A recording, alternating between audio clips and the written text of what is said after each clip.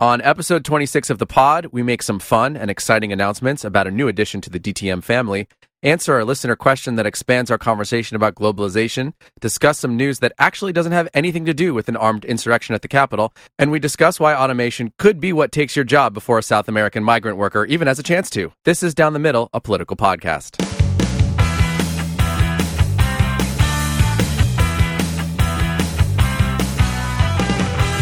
All right.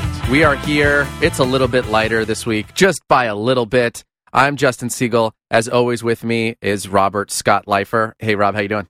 I'm good. How are you, man? I'm doing good. I'm doing better than last week. Better than last week, for sure. You know, I want to start this episode off with something we haven't done before. It's a quote from the great Alexander Hamilton, and I think it's very fitting to our current situation right now and our current president. And I'm not going to analyze it for you. You're not going to analyze it. We're just going to leave you guys to have it marinate there. And, hopefully you like it. So sounds good. Hit me with it. The quote goes like this. The truth, unquestionably, is that the only path to a subversion of the Republican system of the country is by flattering the prejudices of the people and exciting their jealousies and apprehensions to throw affairs into confusion and bring on civil commotion. When a man unprincipled in private life, desperate in his fortune, bold in his temper, possessed of considerable talents, having the advantage of military habits, despotic in his ordinary demeanor, known to have scoffed in private at the principles of liberty, when such a man is seen to mount the hobby horse of popularity, to join in the cry of danger to liberty, to take every opportunity of embarrassing the general government and bringing it under suspicion, to flatter and fall in with all the nonsense of the zealots of the day, it may justly be suspected that his object is to throw things into confusion, that he may ride the storm and direct the whirlwind. Alexander Hamilton. His name is Alexander Hamilton. Quote from August 18th, 1792. So Hamilton knew. It's so amazing to really think about how brilliant the founders were. Yeah. And they knew this would happen. They were just like perhaps the greatest thinkers of all time. And the fact that there were so many of them all thinking this way at one time. It's extraordinary. Just think about without that. a time machine or one of those telephone booths that Bill and Ted has. It's extraordinary. It really is. Right. Actually. So we haven't even gotten into the episode yet, and we have a hell of a lot to get to. We really do. So remember, guys, give us a break on this one because we essentially haven't had a real episode in a month. So we have a lot to get to. So it's going to be a little longer than usual, probably. Okay, so without further ado, Honest Abe's Housekeeping Hangouts. When he growed up, this tiny babe, folks all called him Honest Abe. Abraham. Okay, so first order of business, the people spoke and we listened, okay? So we are still relatively new to podcasting and we're constantly attempting to make the show better for you guys. We had a talk with a few people over the break about how we can make the show a little better and more concise. So thanks to everyone who contributed feedback. Yeah. We are going to be adjusting some of the format of the show to hopefully make it a bit more concise and trim some of that unnecessary fat. It won't necessarily be on this episode, but that will be forthcoming. One of the things that several people have told us is that our intro to the show was too long, and that once you've heard it, you really don't need to hear it again. So a lot of you have said that you were fast forwarding through it. So we're trying some new things, like you heard at the top of the show. We're trying some new things with it that will give you guys something a bit more succinct and informative about the specific episode that we're on. So new year, new developments, man. I like it. I think it's going to be good. I think it's going to be helpful, and you guys will be the benefactors, so get ready for it. Next, Justin, tell the listeners about the ad program again that we're launching. Well, I will keep this quick because, as usual, we have so much to get to, but we've announced our ad program. We are offering free advertising space on our show until the end of the pandemic, so let your parent, cousin, sibling, aunt, little brother, whatever, know maybe you have a company you'd like to promote. Write to us at downthemiddlepodcastusa@gmail.com or by direct message on our socials or the Discord. Lots of ways to get a hold of us, so do it. Next big announcement today. we are launching the second official podcast under the Intermediary Network, our forthcoming media venture. We will give you more information on it later in this show. We don't want to give it all away at the top of the show, so you're going to have to listen to this episode to get all the information. That's how we know. Exactly. That's how we'll know. But I will say that the pilot episode of this new podcast will be coming out next week in lieu of a Down the Middle podcast, and it will feature me, Justin, Editor-in-Chief Clay Cogman, and a special guest. This is the second official offering of our media company, the Intermediary Network, and we'll give you more information about the first episode later in this show. Lastly, over the break, we received perhaps our most glowing and exceptional review on Apple Podcasts. Perhaps. Absolutely. Now, we sent the review to some of our family and friends, and it was so good that several people asked if we had written it ourselves. Now, Justin and I can both assure you that we did not, nor do either of us know who did, but we can assure you also that it was not either of our parents. Yeah, right? Yeah, they've already written reviews. Yeah, exactly. And frankly, I don't know. I mean, our parents are getting up there in age. I don't want to insult them or anything, but they can't this was like very this. well done. Yeah. Maybe my dad, maybe. But the review really outlines exactly what we wanted to do with this show. So we thought we'd toot our own horn a little and waste a little bit of time here and engage in some shameless self-promotion by reading the review on the air. So here it goes. The title of the review is The Best Political Podcast in America. It's hard to argue with that, I gotta tell you. That's not hyperbole, folks. That is actually true. It's a fact. Okay, here it goes. I've been listening to these guys since the first episode, and I've worked my entire career in media. The growth that Rob has made in the field of punditry in 25 episodes is nothing short of amazing. His analysis is incredibly insightful, and his ability to take the news of the day and relate it to larger cultural issues in the country and in the West is a special talent. And somehow, it never is so sophisticated that a political novice wouldn't understand the greater points, yet it is also thought-provoking enough for the political junkie. See, I'm not an elitist. There you go. It's official. Yeah. He's also able to combine it all with humor and give the listener the impression that he takes politics with a grain of salt and recognizes the insignificance of vapid political quarreling, something that has turned so many of us off to the hyperbolic nature of the news anchors of the day. His indifference to the thought police that exist on both sides of the aisle and his confidence to express views on certain issues that are sometimes staunchly conservative and sometimes tremendously progressive would likely deny him an opinion spot on any of the current media networks. Well, I'm happy about that. That's a compliment right there. But that is precisely the point of why his analysis is such a breath of fresh air. It represents the lens in which the majority of Americans probably view these issues and why more and more of us are hungry for alternative media choices. Now on to Justin's review here, okay? And this wasn't very shabby either. So nervous. Yeah. Justin has also developed an undeniably important role on the show as the historian and soft-spoken, often agreeable persona who expresses traditionally conservative viewpoints in a relatable and succinct manner. So soft-spoken. Those are all my nicknames in high school. All of them. So soft. He is the perfect counterpoint to Rob, who is often fiery and protracted. I hate when I'm protracted. Your nicknames in high school. It's that fiery and protracted was my nickname. Because he has a knack for closing out a particular topic with one precise and honest statement, which is a great way of buttoning up a point that Rob is making. His expertise as a theologian is an asset to the show, I agree, especially for people like me who trend towards atheism. My viewpoint on religion and its place in society would be dramatically different if more religious people thought like Justin and had the ability to retain humility rather than arrogance and certitude in their faith. Very good. Lovely compliment. I like that. That's a great compliment. It's Justin's ability to see politics through a similar lens to that of which he sees religion that makes him perfect for a podcast that prides itself on being measured. All in all, Down the Middle is as close to a perfect political podcast as is possible. It's compelling, funny, educational, and very entertaining. Perhaps my favorite element to the show is the fact that I can sense a deep and loving friendship between the two hosts that is rare and frankly inspiring. We inspire people, Jay. That's cute. Yeah, I know. The listener gets a sense that the political conversations and debates taking place on the show are secondary to the sincere friendship and respect the hosts have for each other. Fact check true. Yep. They are so confident in their relationship that they're able to speak up when they think the other person is wrong about something without making the listener feel uncomfortable that one of them will take something too personally. See, we don't. They're not privy to the fistfights that happen after the show. Yeah, they miss it.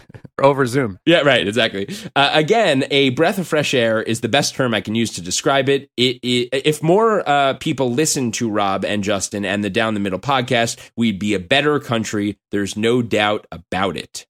So we don't know who this person is, but we sincerely thank you for that glowing review. Incredible. It was it's an honor to receive a review like that. For someone to take the time to do that is really great. And it basically, the reviewer expressed pretty much everything we set out to do with this show. So we are very honored to get that. You know, saying that about our relationship too is really amazing to read. That comes through in how we run the show. I love that. It was really nice. Yeah, I think that we are in a time that of such divisiveness that, and even though you and I do agree on a lot of things, even when we have our disagreements, it never comes off as, oh, this is getting uncomfortable, right? You know, of course. And I think that's a really great point to make. So yeah.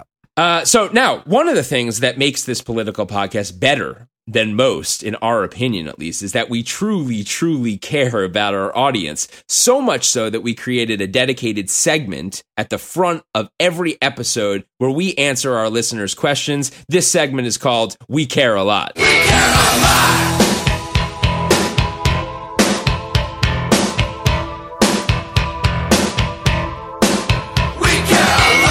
Okay, so first question of 2021.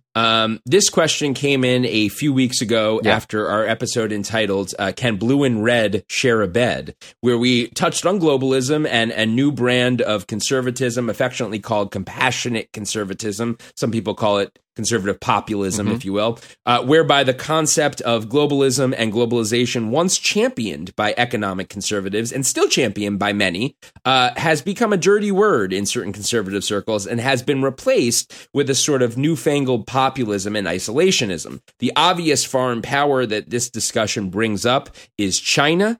And we received this question clearly from one of our conservative listeners regarding China and our economic relationship with them. Justin, why don't you read the question again?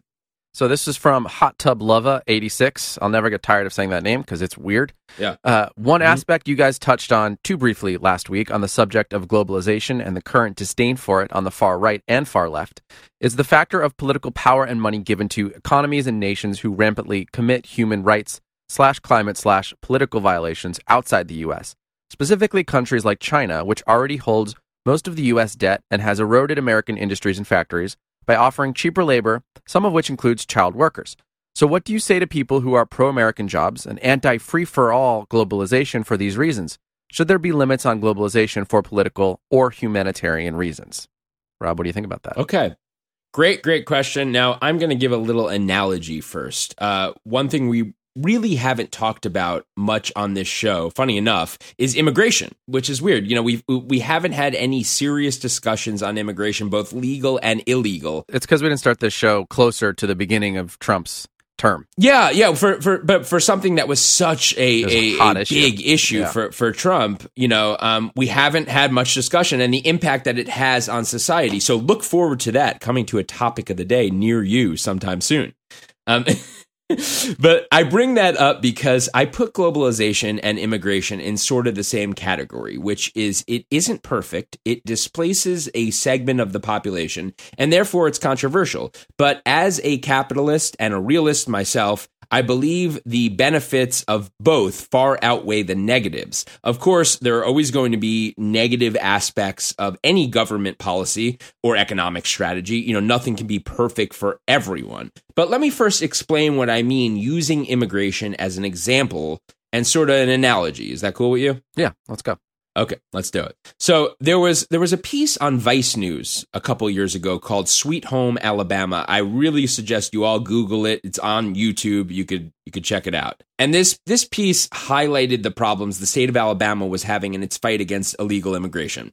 Alabama, being a big agricultural state, had a high level of illegal immigrants who were coming to the state to make a living, obviously. Now, Alabama, being a very conservative state, had a large portion of its population who were obviously very concerned about the influx of illegals into the state for economic reasons, of course, but also for safety reasons, which I don't want to get into now because it'll open up a can of worms, but I'll leave it at this. South American migrants commit a disproportionately low amount of crime in this country. This is easily verifiable.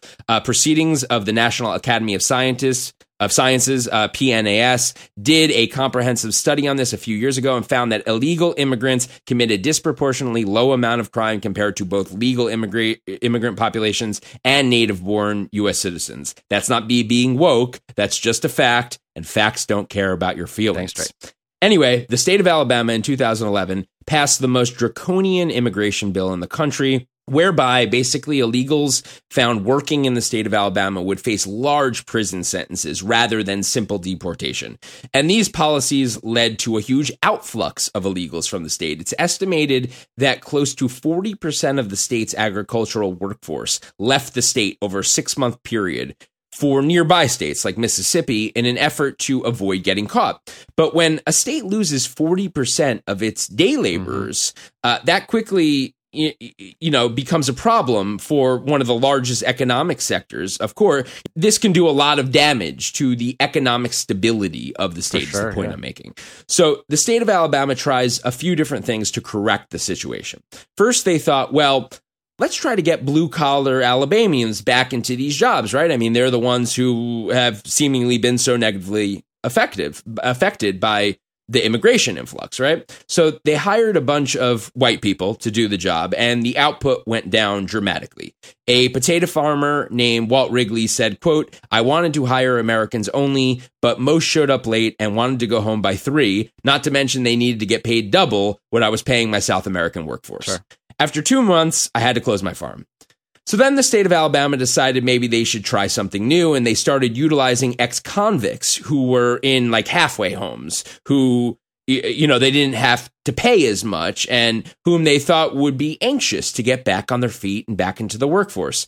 Same thing happened. Jeff Travis, a lettuce farmer in Greenville, Alabama, said, quote, "My new workforce of ex-cons and halfway housers were more interested in socializing and smoking cigarettes than they were in picking lettuce."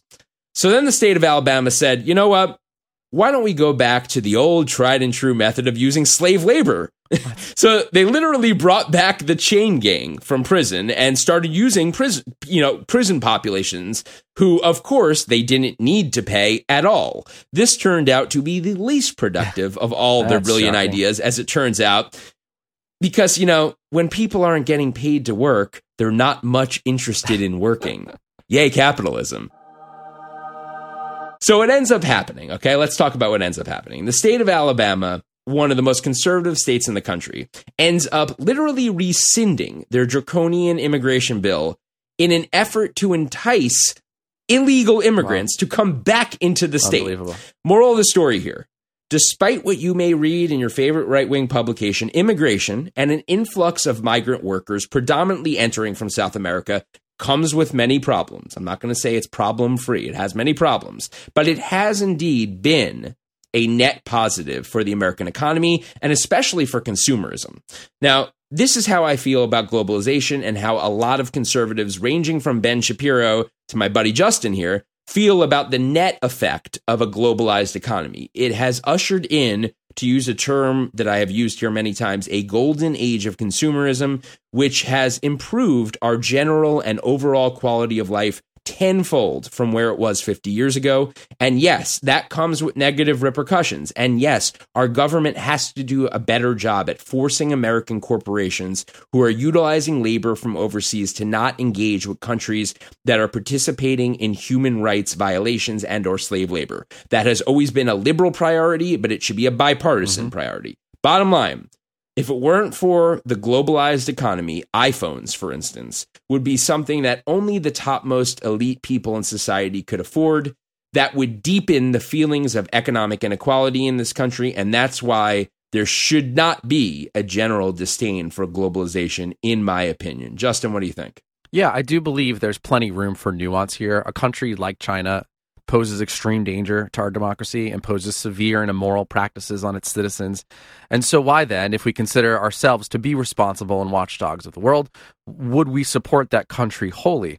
We should place some political and economical pressure on countries that we know are unjust, China included, but it's not black and white like most things, as you mentioned, and this is one of those issues that requires a deep dive. There are good things to come out of our relationship with China, like low prices for goods that I buy on Amazon. It's a much larger conversation to have, and maybe we'll see it soon on our new podcast coming soon. Very, very good. Now, I kind of thought that Justin and I would share similar opinions on this topic. So I wanted to get a third voice in here to mix things up a little. So I approached our editor-in-chief, Clay Cogman, as we often do, with this question to get a lawyerly but also detailed answer to this listener's question, remembering that Clay is sort of somewhere in between Justin and me on the political spectrum. We heard back from him, and as expected, his answer was brilliant and detailed and very much worthy of being read on the show. So we're going to give Justin a little music bed here as he reads what Clay had to say on this matter. Justin, conjure up your inner Cogman and do it. All right, buckle in. This is going to be a long one. To answer the direct question first, yes, there should absolutely be limitations on globalization for political and humanitarian reasons. The reality is more complicated than that, though. The difficulty in this question is that we've gone too far down this road to implement a workable policy solution to the problem you've identified. We are deep in bed and dependent on China's economy for our survival. We need their products to power our businesses, and we need them at the prices to which we've become accustomed. We also need them to buy our bonds so we can fund whatever cause the Democrats are trying to fix this week. And for every 15 years when the GOP loses the page of the handbook that tells them they are the party of fiscal responsibility, and they either invade a country or elect an idiot president. It is all well and good to say that we should take a stand against countries that use child labor or who either effectuate or tolerate humanitarian crises. But at this point, what is the path to independence from those nations? It was easy for the U.S. to help depose guys like Gaddafi or Noriega or even Saddam. Those guys were corrupt maniacs on a power trip that contributed relatively little to the world outside of them. What is the U.S. supposed to do about China? We need their cheap products, and we sure as hell don't want to go to war with them. And if we declared our economic independence from them and tried to not do business with them at all anymore, in the name of taking a moral stance against their ways, our way of life would change as we know it, and no one would be happy with the short-term result. I suspect that while people on both left and right can agree that China does bad things and their values do not match up with our own, if you polled people asking for their opinion on legislation that would cut China out, but told them it would cause the following blank number of outcomes, they would say they don't support it. In other words, I think every voter in America to some degree is pro-American jobs and anti-human rights violations right up until the moment when you tell them exactly what it'll cost them. All of this is to say that as noble and desirable as selecting our business partners based on ethics is, it is nearly impossible to separate politics from the question, and this goes both to who we should avoid and who we should help. The China problem is the most acute current example, but globalization in a modern world was always going to carry risks of this nature. As long as there are corrupt people, both domestic and abroad, there will be a risk of getting into bed with someone who engages in actions they shouldn't. We formed a global organization 75 years ago designed to identify and deal with the very worst actors on the planet, and promptly made 2 of the 5 most powerful members of that body nations that now and in the past have committed rampant human rights violations. The UN Security Council was never going to work, and indeed hasn't ever worked. Stalin started killing millions immediately, all while sitting on the newly established council, because even then we were becoming too integrated, politically or otherwise, peaceful or hostile, to quit each other. The debate over this question also gets right at the extremism problem that confronts American politics and discourse today. Ideologues on both sides ask that we assess things as binary questions. Committed capitalists say that restriction of a global economy is a step towards socialism and tout that American contributions to the global economy have lifted billions out of poverty. On the other hand, people, mostly on the left, decry the idea that we do business with anyone who ever does a naughty thing, be it China, Saudi Arabia, or whoever. The former of these positions ignores that capitalism, like all things, has drawbacks, and we have a moral and ethical obligation to pay attention to them. The latter of these positions would have us destroy the global and national economies as a means of satisfying a sort of purity test that we can't possibly pass. We don't have a time machine, but in essence, this is the key question. Has globalization, on the whole, done more good than bad? If we had that time machine, would we go back and stop this train before it left the station, knowing what we know now? The answer to these questions are undoubtedly yes and no, respectively. Globalized capitalism has spread more wealth and progress around the world than any number of individual countries working on their own could have. It has saved impoverished and totalitarian-dominated countries. Deposing human rights violators is a good and necessary task. Enabling third-world countries to grow their economies through computer tech, agricultural tech, and education are good and necessary tasks. Capitalist ideologues would thus say that we cannot limit the growth of worldwide business because look at what good it's done. This is a myopic and self-interested argument. On the other hand, I don't think people who carry boycott China signs truly understand what they're saying.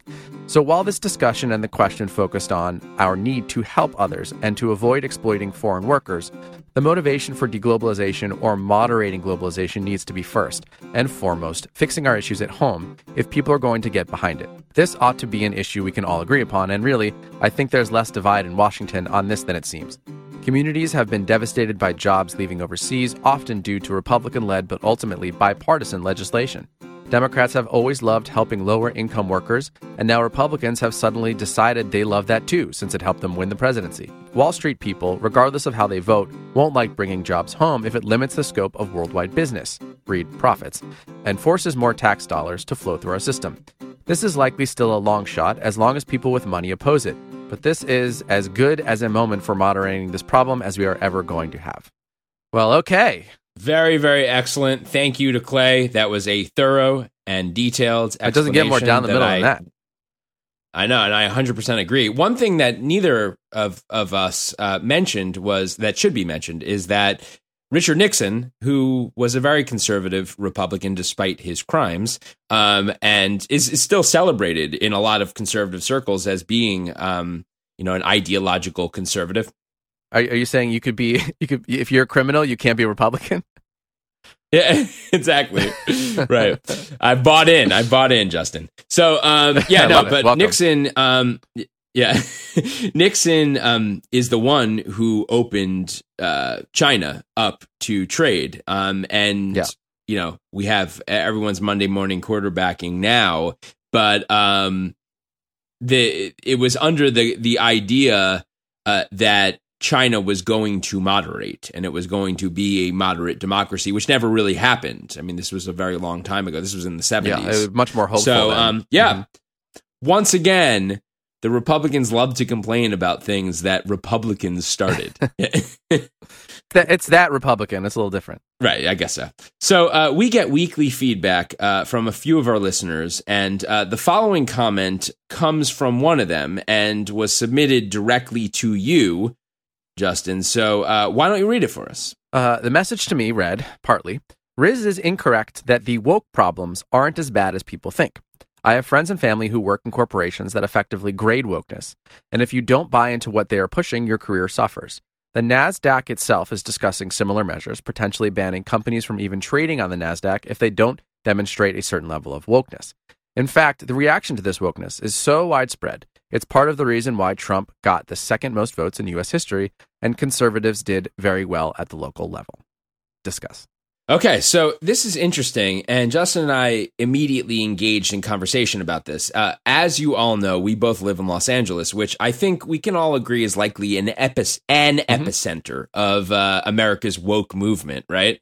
Portland, Seattle, but LA has got to be one of them, right? And I was talking to Justin about how, I work in the legal industry and I have interaction with hundreds of attorneys in Los Angeles and, in fact, nationwide on a yearly basis. And I personally have found all of them to be generally in the same camp as me and my friends are in, which is Trump-hating moderates, if you will, who have not a single regard for political correctness or overly sensitive bullcrap. Like, they're as foul-mouthed and indecent generally as me and all of my friends when we get together for Korean barbecue.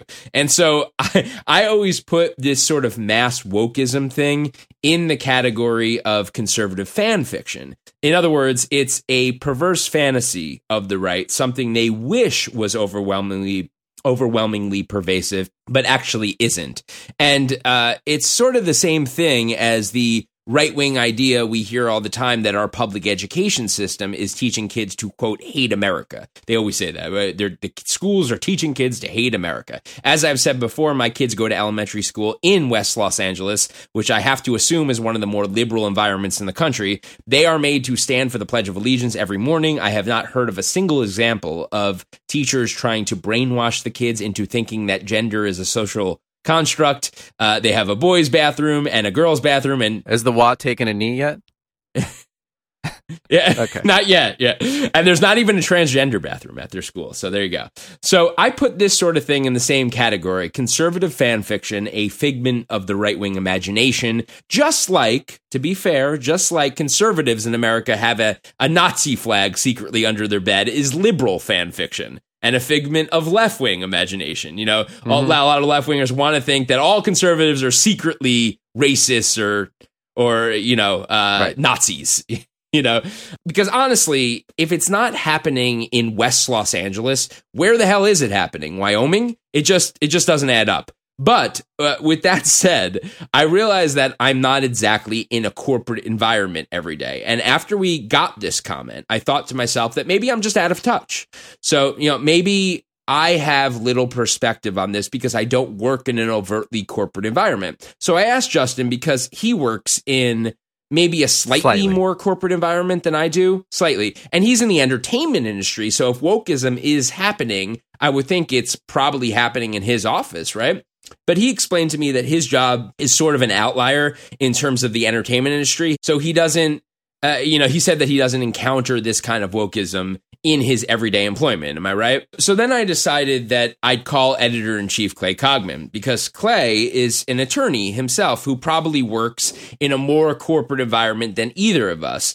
I was reminded of a story that Clay was telling me recently about a prestigious law firm he works with, where under everyone's email signature at the firm, they list their preferred pronouns. And I was reminded of the story and thinking to myself that, again, maybe I'm out of touch here, and maybe this kind of woke stuff actually is a common thing in corporate America. So I called Clay, and we had a half-hour discussion about it, of course. Unfortunately, he doesn't feel like he's much help in terms of shedding light on this topic, because he was saying that the segment of the legal industry that he's in is so buttoned up and professional that nobody talks about their politics at all. It's just not something that people do. So while it's true that he's seen wokeist sort of things like the preferred pronouns under an email signature, he wouldn't suggest that in and of itself is indicative of a broader issue here. And one of the things we're always trying to do here at Down the Middle is not engage in the kind of sensationalism that the media tends to engage in.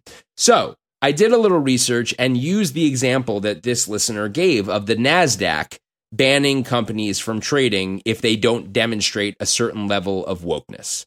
And I found an article about it in the Wall Street Journal titled "NASDAQ to Advance Diversity Through New Proposed Listing Requirements." The article goes on to say, in summary, NASDAQ filed a proposal with the U.S. Securities and Exchange Commission, SEC, to adopt new listing rules related to board diversity and disclosure.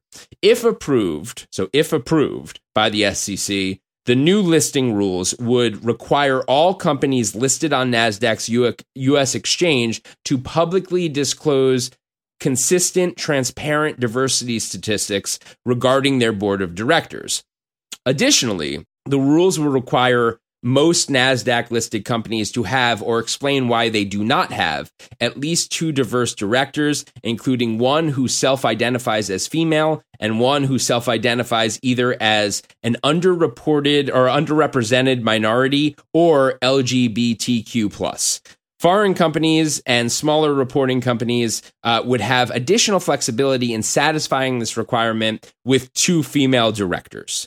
The goal of the proposal is to provide stakeholders with a better understanding of the company's current board composition and enhance investor confidence that all listed companies are considering diversity in the context of selecting directors, either by including at least 2 diverse directors on their boards or by explaining their rationale for not meeting that objective.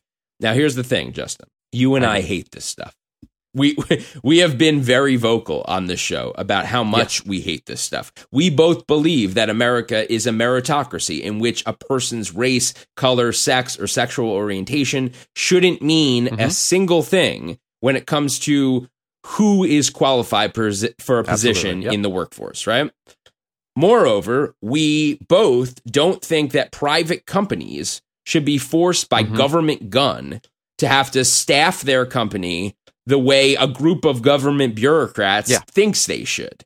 But I think the larger question here is, how dangerous is this kind of stuff really? Is it doing actual damage to the fabric of the country, or is it simply a well-intentioned strategy to help groups who have been historically marginalized get a leg up? Because what Clay and I were saying in our conversation is that if the NASDAQ said they won't be in business with a company that was blatantly engaging in racist or homophobic behavior, like if a publicly traded company said they don't do business with people of color or something, then that would be totally acceptable for NASDAQ to bar that company from trading with them.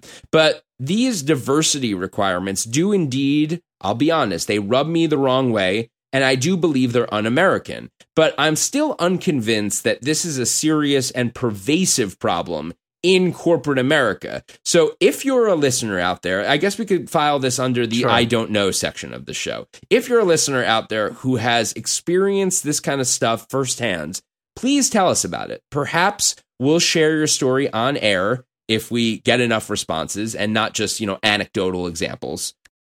Justin, want to add anything? Yeah, look, I think, you ask, is this an actual pervasive problem? Does it move the needle at all? I think most of it doesn't. When companies institute these things I think, except for the NASDAQ thing aside, when companies institute, the pronouns at the end of the email, it's more of a pain in the butt than anything else. Yeah. However, I do think the NASDAQ proposal, for example, is ridiculous. It does harm the person who's more qualified than the woman or person of the minority who would get this job normally. I think that's the point the listener's trying to make here. I also think he's right about the voting states he mentioned. The reason is because the majority of America doesn't want to be represented by woke values. And the Republicans have used that information to their advantage and effectively fear-mongered their way to those statistics.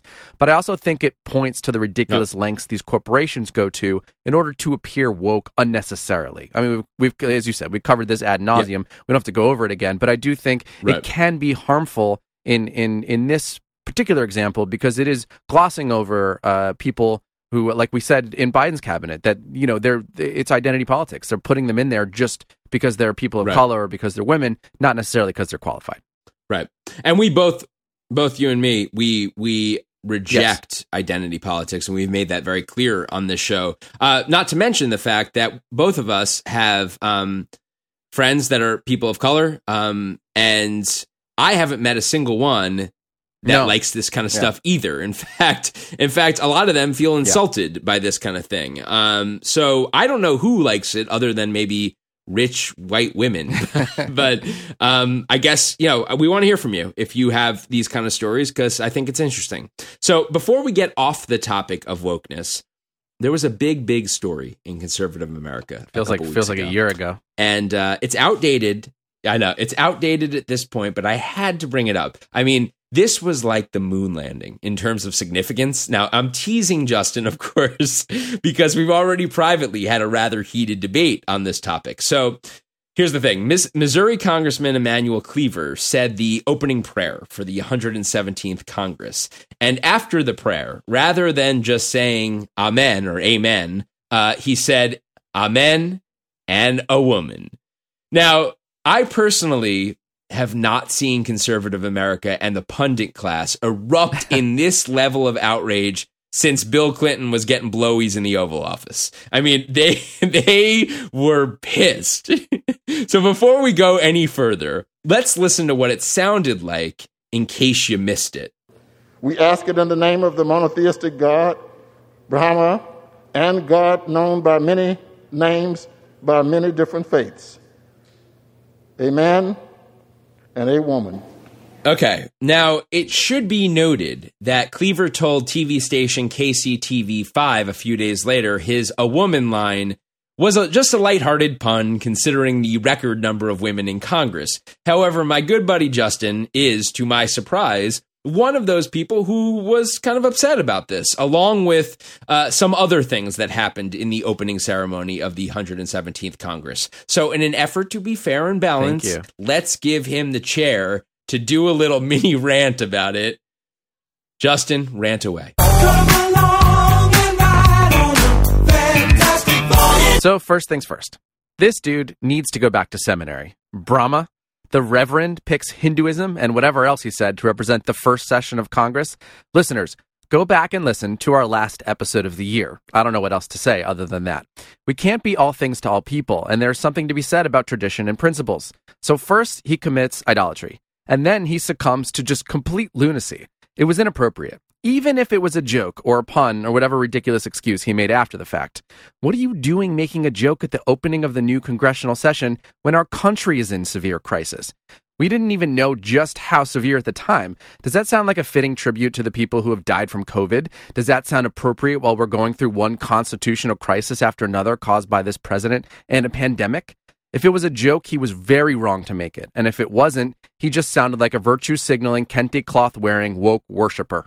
And speaking of kente cloths, while the congressman was being woke, Speaker Nancy Pelosi was trying to be so woke that we can't call him congressman anymore, or man, at least not officially. So once again, if you didn't see it on C-SPAN, Nancy Pelosi and the House approved and adopted gender-neutral terms in its official language in lieu of gendered language. So seaman changes to seafarers, chairman becomes chair, mother, father, daughter, son, sister, and brother become parent, child, and sibling, and so on and on and on and on and on.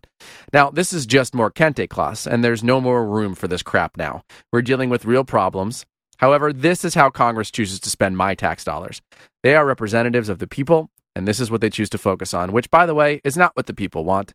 This is indeed more culture war stuff, but it's now focused inside the House of Representatives, which makes it not culture war stuff. It makes it part of the American constitutional fabric. Shouldn't Congress focus on the president or the pandemic or any other of a trillion other things that are more important? Additionally, we've consistently said that there's a small contingent of people who care about this stuff, and while that may still be the case, if they are the loudest voices in the room and therefore are listened to by people in power, then we have an actual large-scale problem, which is just what this speaks to. Mini rant over. Very good. Okay. This response, my response to that is not directly to you, but more to a lot of the more Trumpier people who were very upset by this. You're outside that category, so don't take this personally. But as I've said before, Trump Republicans have ceded the right to be morally outraged by anything, in my opinion, especially after what happened last Wednesday at the Capitol. I'll listen to your opinion on this because I think you still have a lot of credibility. I'll listen to Mitt Romney's opinion on it. I'll listen to Jeff Flake's. But listening to someone like Dennis Prager, for instance, do a whole monologue, which he did, about how dangerous and immoral this kind of thing was, while he carried water and apologized for the most immoral and disgusting president in modern history, is not something I'm ever going to do again. We talked about this in, the first few episodes of the podcast. Remember the Kevin Spacey from American Beauty thing? You don't get to tell me what to do ever again. Trump conservatives, and especially those religious Trump conservatives, have lost their ability to lecture anyone on right and wrong for at least the remainder of my lifetime. If you want to talk about tax rates, let's go. If you want to talk about foreign policy, do it. If you want to talk about efficacy of mask mandates, I'm game. If you want to talk about social media censorship, love it. But there is no way in hell I am going to listen to anyone who supported Trump pontificate on traditional morality. Not going to happen. And anyway, at the end of the day, the a man and a woman thing was a bad dad joke to me. Like whenever there are bagels and lox on the table at my house, like my dad always makes the same joke. I prefer keys. Like it's a dumb dad joke, and that's all it was. Nothing less, nothing more. It might have been inappropriate, maybe, but again. So is calling a member of Congress Little Adam shit and inciting an insurrection at the Capitol, which is something the president did. So spare me the pearl clutching Trumpers.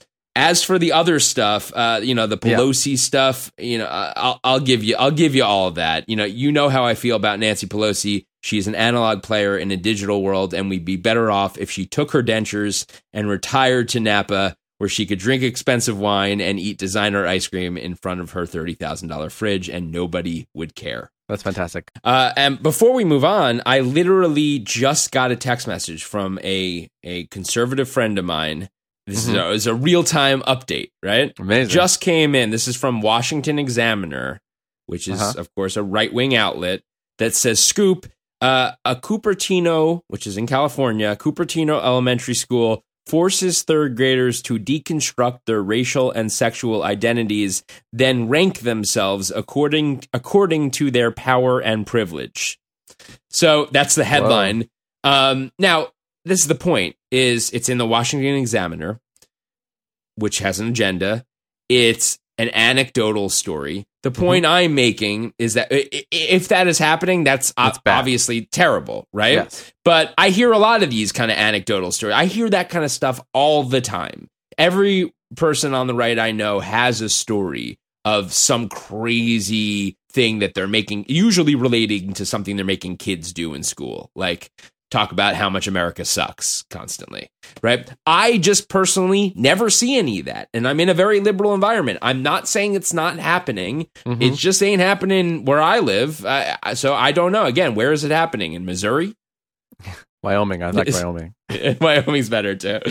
All right. So moving on, it has now been 4 weeks since we had a regular episode. And as you probably know, there's been a lot of news and a lot of very important stuff that we need to talk about that happened before the insurrection at the Capitol building last week. So we're going to try to condense the most important parts of it into this segment.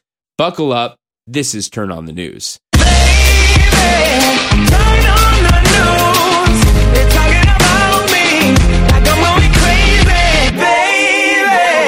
Turn on the news. Press record when I say it, just in case I don't make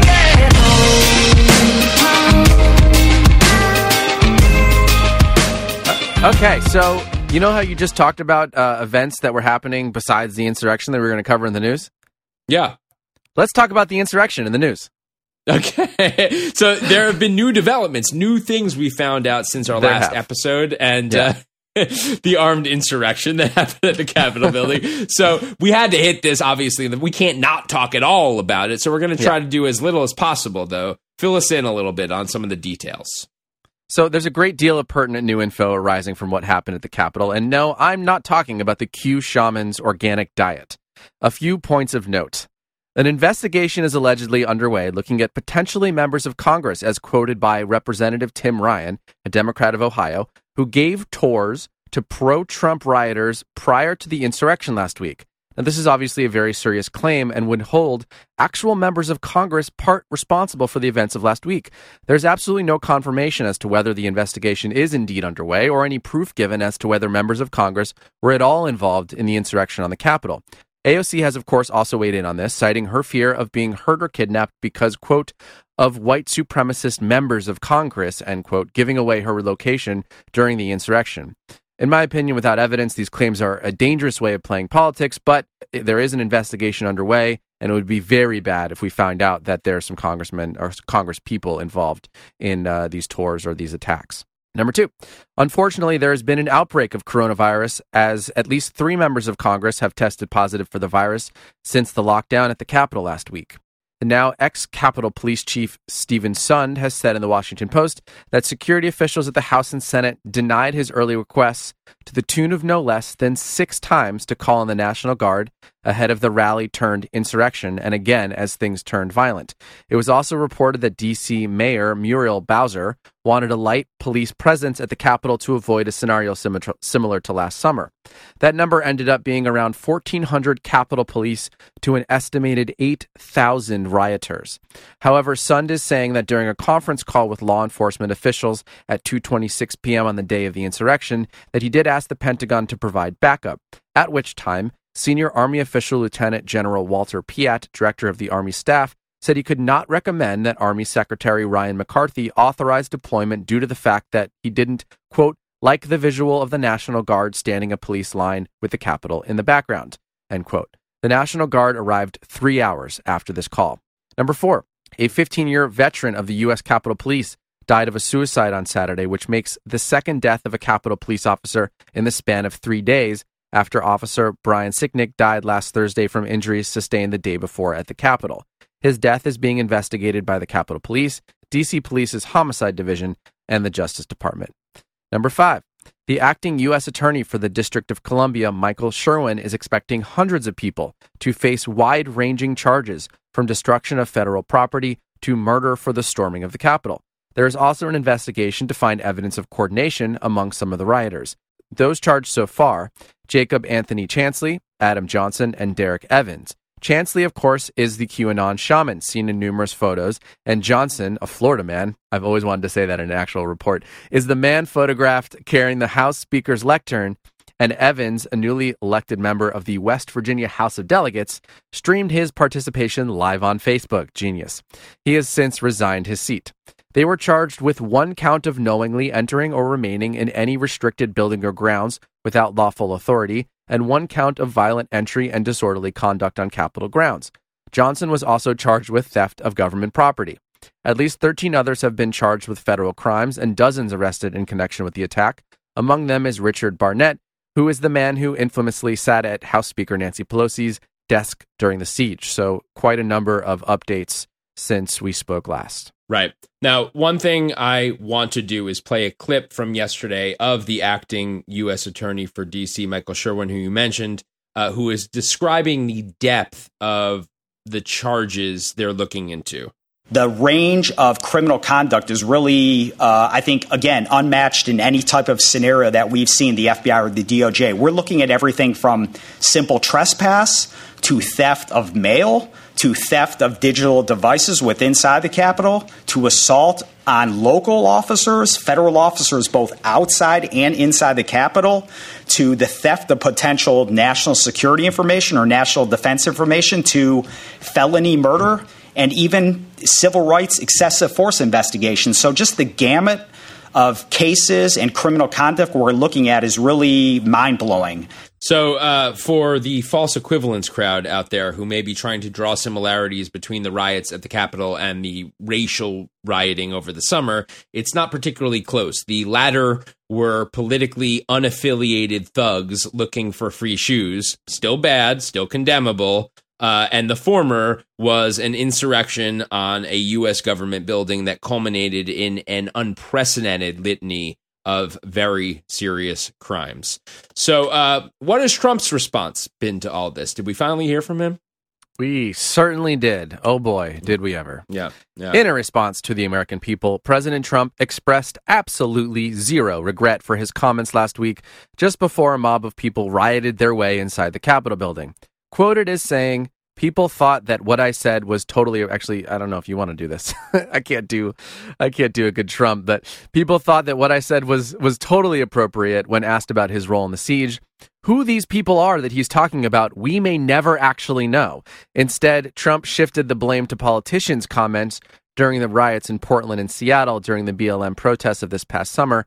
He later doubled down, saying again that everybody to the T thought it was totally appropriate, much like his perfect phone calls and conversations with Ukrainian President Zelensky. An unbelievable quote from him. I was shocked when he made the announcement. Yeah, and just about an hour before we started recording this episode, he did another official statement in the Oval Office, which under any other presidency would have been probably his best statement he's ever done. It was, he still didn't show any real contrition, but it was presidential. It was what it needed to be probably a week and a half, 2 weeks ago. And it also felt like a hostage video. Like I have a feeling the FBI is basically like, you need to tamp this stuff down because they have information that we don't. They have a lot of information that a lot of people in government don't have. And I think they were like, you have to do this or people are going to die. So that's what it felt like to me. He still did not mention Biden. He didn't congratulate him. He didn't say that he was, he never actually officially conceded or did any of that stuff. Then he went on to talk about censorship in internet, which was probably the price that they had to pay to get him to go on and do it. There's always something in it for him, right? He always pivots at the end to something that he feels his base is going to react to. Right. So let's talk for a split second about terms you may have heard this week. We've heard impeachment, again, resignation, 25th Amendment, and censure. Now, of course, if by the time you're listening to this, you will know by now that Trump was indeed impeached today. He becomes the first president in history, right? Absolutely, yeah. To be impeached twice. Yes, and I'll get to that, but let's take a step back. Yeah, let's take a step back, because I want to talk about all these terms of what could have happened. Like, a lot of people were talking about the 25th Amendment. From the research I've been doing, I really dug into this. The 25th Amendment was not designed for this kind of thing. It was really designed for president that is completely incapacitated. Yeah, I mean, the language is that in case of the removal of the president from office or his death or resignation, the vice president shall become president. But it really was meant as a means of last resort, as you said, to remove a president that is either rogue or completely incapacitated. It's not meant for someone can't take a sip of water. Yeah. Like if a president had, and these guys are old, so this could always happen. Like, I'm actually surprised it hasn't. Like, if a president had a massive stroke and, couldn't function or perform the job at all. So that doesn't really fit. Plus, Mike Pence said he wasn't interested in doing that, and we would have needed him, right? So what happened? Well, even beyond that, even if they did invoke the 25th, Trump could have followed up with a letter to Congress disputing the move, which then prompts a vote in Congress requiring a 2/3 supermajority, which is 67 senators and 290 House members typically, to permanently remove him. So it's not so clean cut as some of the articles would have you believe. And Pence, as you mentioned in a letter to Speaker Pelosi, said that he did not believe, quote, such a course of action is in the best interest of our nation or consistent with our Constitution, end quote. So I think he was dealing with some constitutional ethics. As you said, this is not really meant for this scenario. Right. So then there's resignation. We all know, I mean, we don't even need to talk about this. We know Trump will never resign. It's not a thing that's ever going to happen. He's not going to have a Nixon moment. By the way, the statement he made tonight, his official statement from the Oval Office, very, very much felt like a Nixon resignation speech, but he forgot to resign. That's what it felt like. Yeah. I was almost, for a split second, I thought maybe he's going to resign, because as I'm listening to it, it was the most sort of somber I've seen him. Mm-hmm. And I thought for a second, maybe this is his resignation, but it didn't happen. So then there's impeachment. Now, I made a point to say this on Instagram today for all those who follow me, Rob_Leifer. That's Leif, like in Frank, ER. I made a point to say that impeachment is not just the best method for something as serious as this. I really think the Republicans are stupid for not all going along with this, because there's two scenarios here. If the other word we should bring up is censure. So censure basically is just like a slap on the wrist, right, Jay? It's a resolution that means nothing.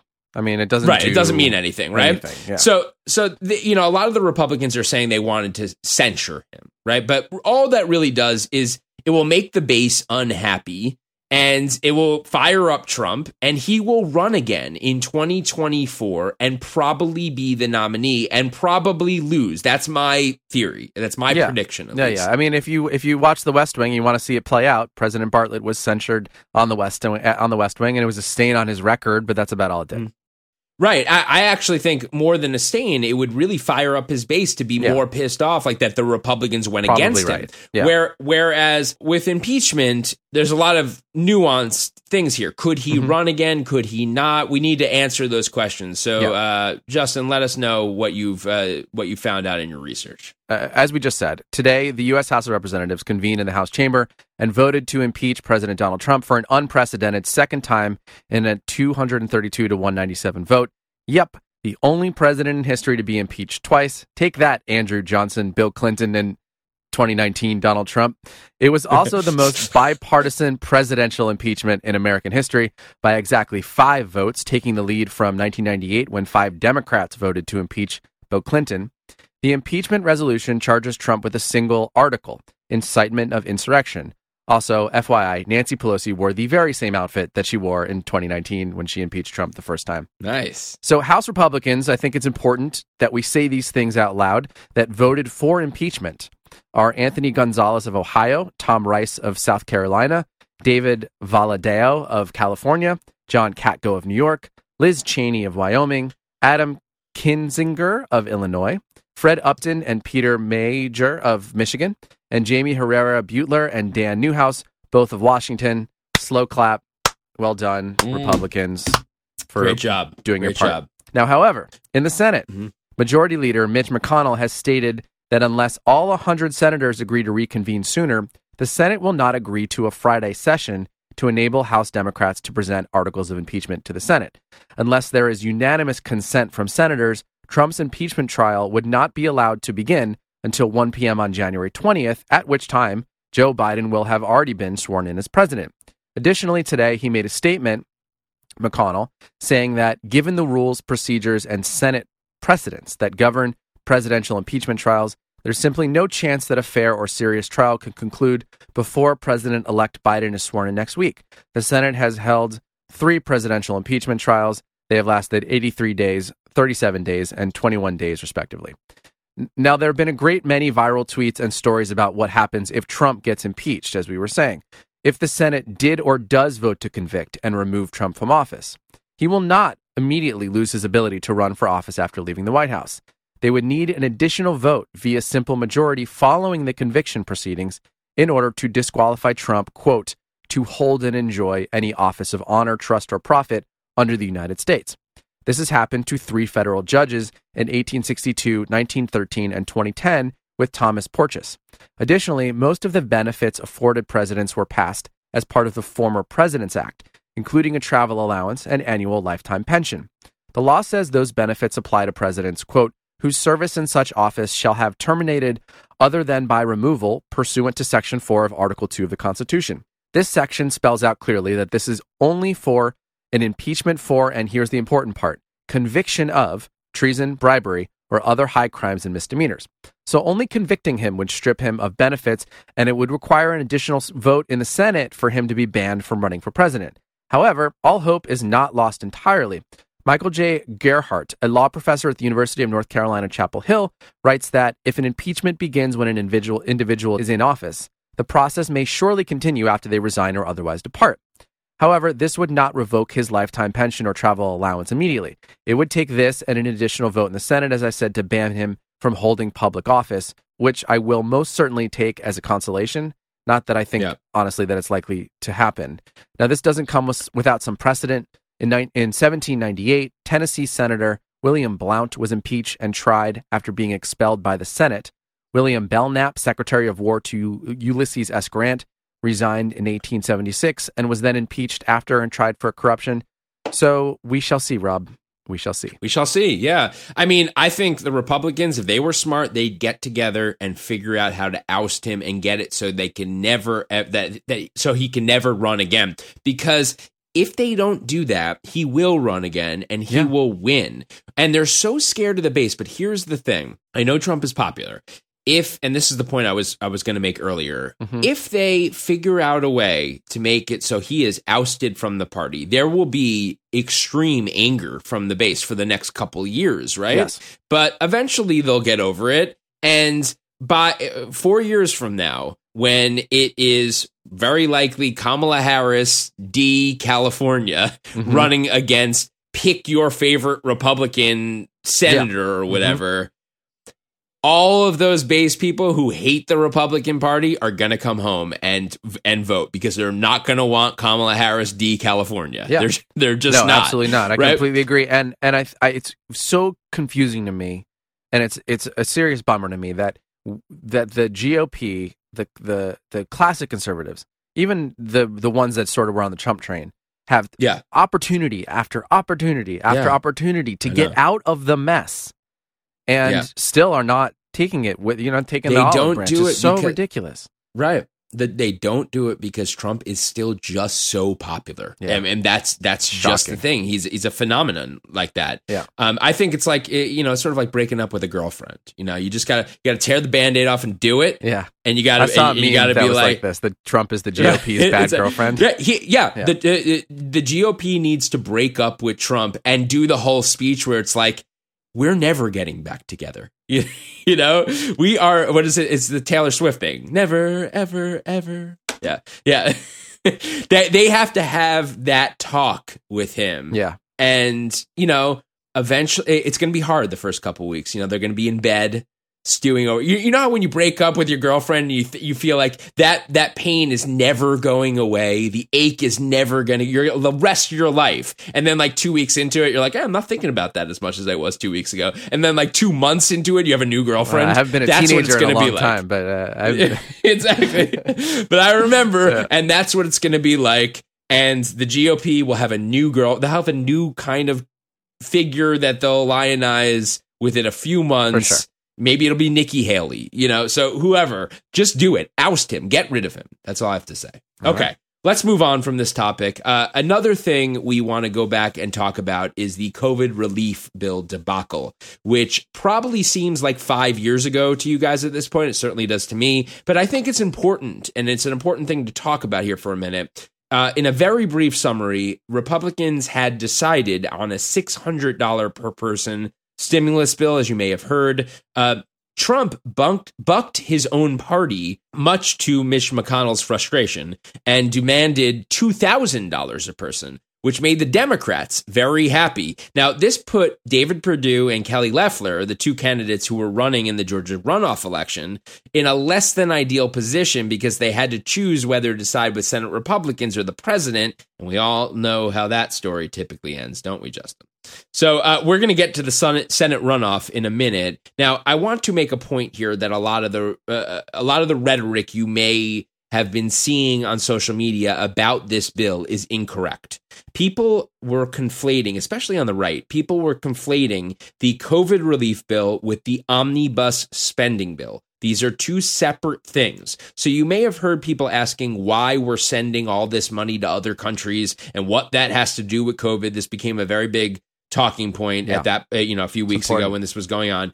Yeah, we are indeed spending money in foreign nations and on governmental priorities outside of the United States. But many of those expenditures have been in place for decades and pass every single time there's an omnibus spending bill and have absolutely nothing to do with COVID. Why we invest so much money in other countries is a totally different topic, one that has been advanced by both Republicans and Democratic administrations alike, including the Trump administration, who specifically asked for most of the expenditures that appeared in the current omnibus bill. So we can discuss that another day. In fact, that would be another good topic of the day one of these weeks, why we spend so much money in foreign countries. But for now, when your MAGA friends tell you that Democrats are more concerned with gender studies in France than they are with helping the American people, you can tell them that, one, the omnibus bill was separate and apart from the COVID relief bill. Two, both the Republicans and Democrats allocate tax dollars to other countries, and that's a separate issue entirely. And three, it was the Democrats and the President Trump, in a rare agreement, who wanted more money for Americans in the COVID relief bill, not the Republicans. So what ended up happening? Well, Mitch McConnell, affectionately known as Cocaine Mitch, tried to attach the $2,000 a person relief bill to a bill that also addressed voter integrity and Section 230. This was, of course, before the insurrection, and we'll get to Section 230 in a minute. This was Mitch's attempt to make it seem like Democrats would buck a relief bill just to deny Trump a win on voter integrity, which was kind of a sly move on Mitch's part, but he's a sly guy. It didn't work. Yeah. In a minute, Justin will tell you, or will tell us, for that matter, about what ended up happening with the bill. But before we get there, I wanted to make one last point on this, and that is that the Democrats failed once again to use a little strategy here. They had Trump openly saying that $600 wasn't enough, and he wanted $2,000 instead. He was saying it all over Twitter. He was saying it in every interview. You wanted $2,000. The people deserve $2,000 after what we've been through, right? Once you get him there, why not make the case that $2,000 isn't enough and push for $4,000? Now, I know that may sound unrealistic, but since we're basically printing this money anyway, what's the difference? I mean, why not put Trump on the defensive and get him to say that $4,000 is too much, and then get him to have to explain why $4,000 is too much? Are the American people not worth $4,000? for nearly a year of the economic agony this pandemic has inflicted, why is 2,000 the magic number? But of course, Democrats missed this opportunity, as they often do. I think it would have been really cool if they did that, because it would have made it look like at least to the American public, like these people are pushing for more money, and Trump would have had to explain why, no, that's too much money. They don't need that much. It would have been a good political position to put him in. Anyway, I'm going to get into what ended up happening in the Senate runoff, and we're going to talk about Section 230 a little later in the pod for a specific reason. But in the meantime, Justin, tell us what ended up happening with the bill and where it could go from here. So as we know, Trump ended up signing the $2.3 trillion spending omnibus bill into law, thus avoiding a government shutdown, which is another good reason to sign it, and handing billions of dollars in coronavirus aid over to the local governments and the people. The $900 billion COVID relief package extended unemployment benefits for jobless gig workers and long-term unemployed, a group of people that is estimated at upwards of 12 million. And yes, the $600 checks that have since been widely disputed by Trump and his party, the Democrats. Since this legislation passed, there have been flying proposals both from the left and the right.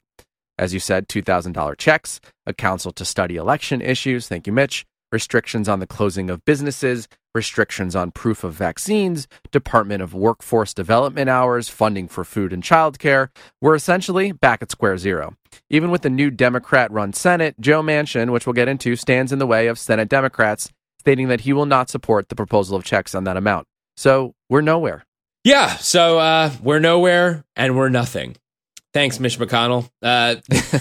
Anyway, next order of business is something that should be getting a lot more attention right now, but due to the events of last week, nobody has really been talking about it or even opining on what it means and how big a deal it is, and that is that the Democrats are going to control the Senate. That means that the Democrats will have full control of the government for the next 2 years at least. This was very unexpected. If you go back and listen to our post-election episode, not only were we saying that it was highly unlikely that Dems would win the Senate, but we were also saying that outside of winning the presidency, this was a devastating election for Democrats based on House seats and state legislatures they lost. I'd like to retract that statement.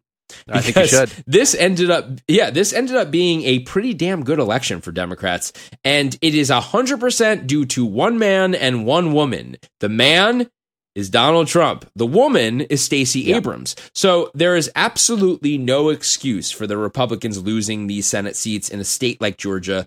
Looking at the exit polls, Republicans absolutely bled necessary votes from rural parts of Georgia, and that is a direct response to Trump claiming the election was rigged. People didn't come out. They thought it was rigged. He screwed it up. It had enormous impact on the election, and everyone is noticing this and saying, how did we let this happen? And congressional Republicans have to be kicking themselves, because had they decided to push back on Trump's claim and grow a pair and did a full-throated rejection of the idea that the election was rigged, they may have stood a chance.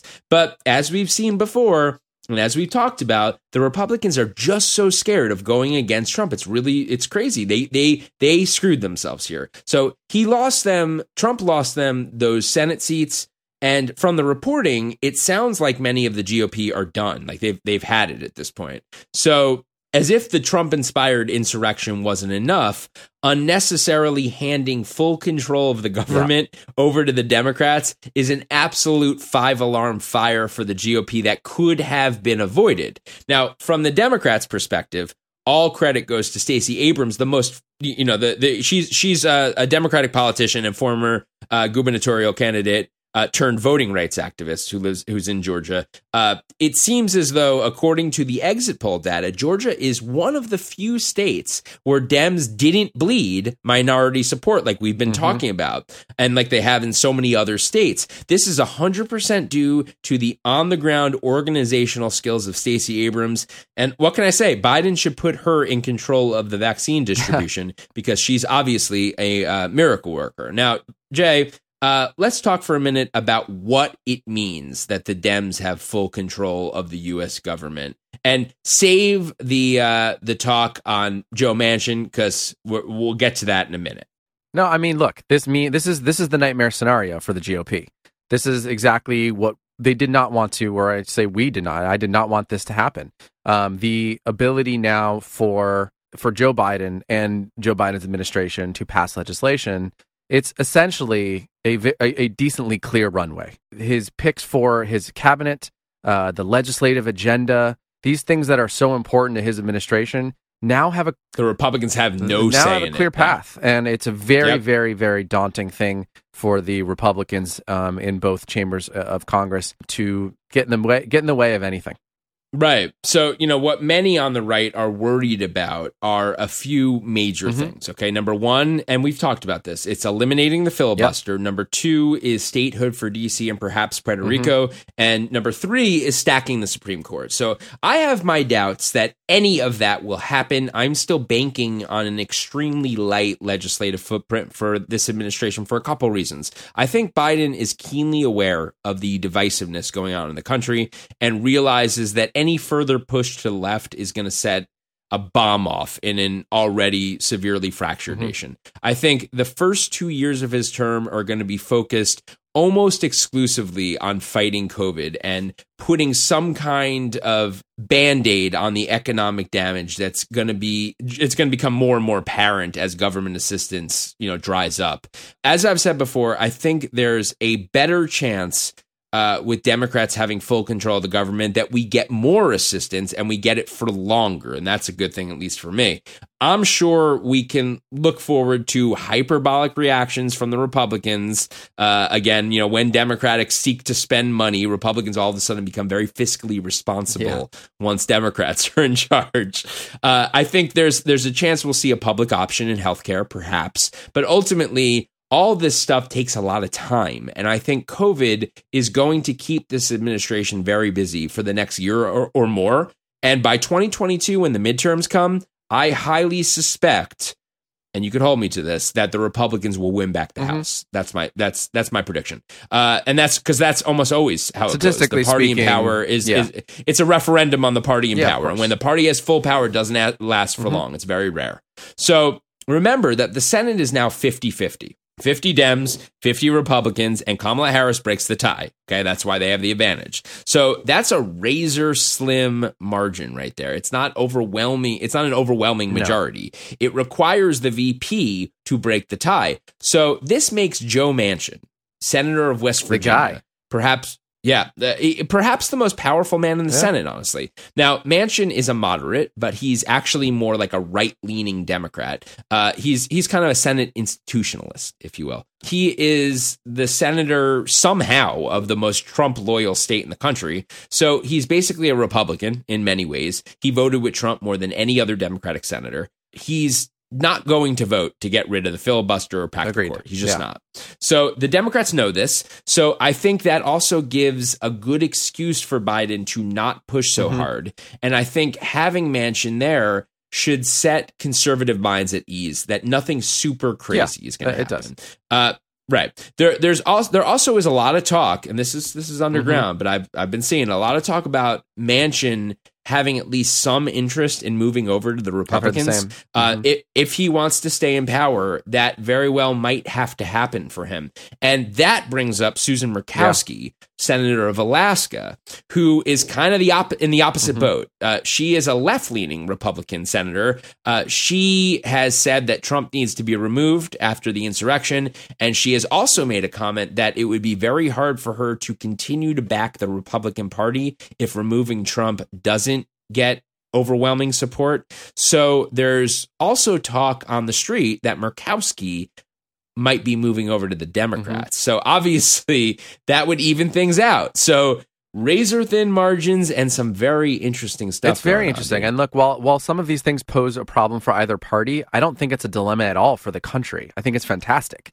It pushes our country towards moderation. The center holds the sway. The center has the sway vote. That's fantastic. I think that's a pretty extraordinary thing to have happened. I think it's a good outcome too. So we'll see. The bottom line here is that the Republicans didn't need to lose the Senate. This is their own fault.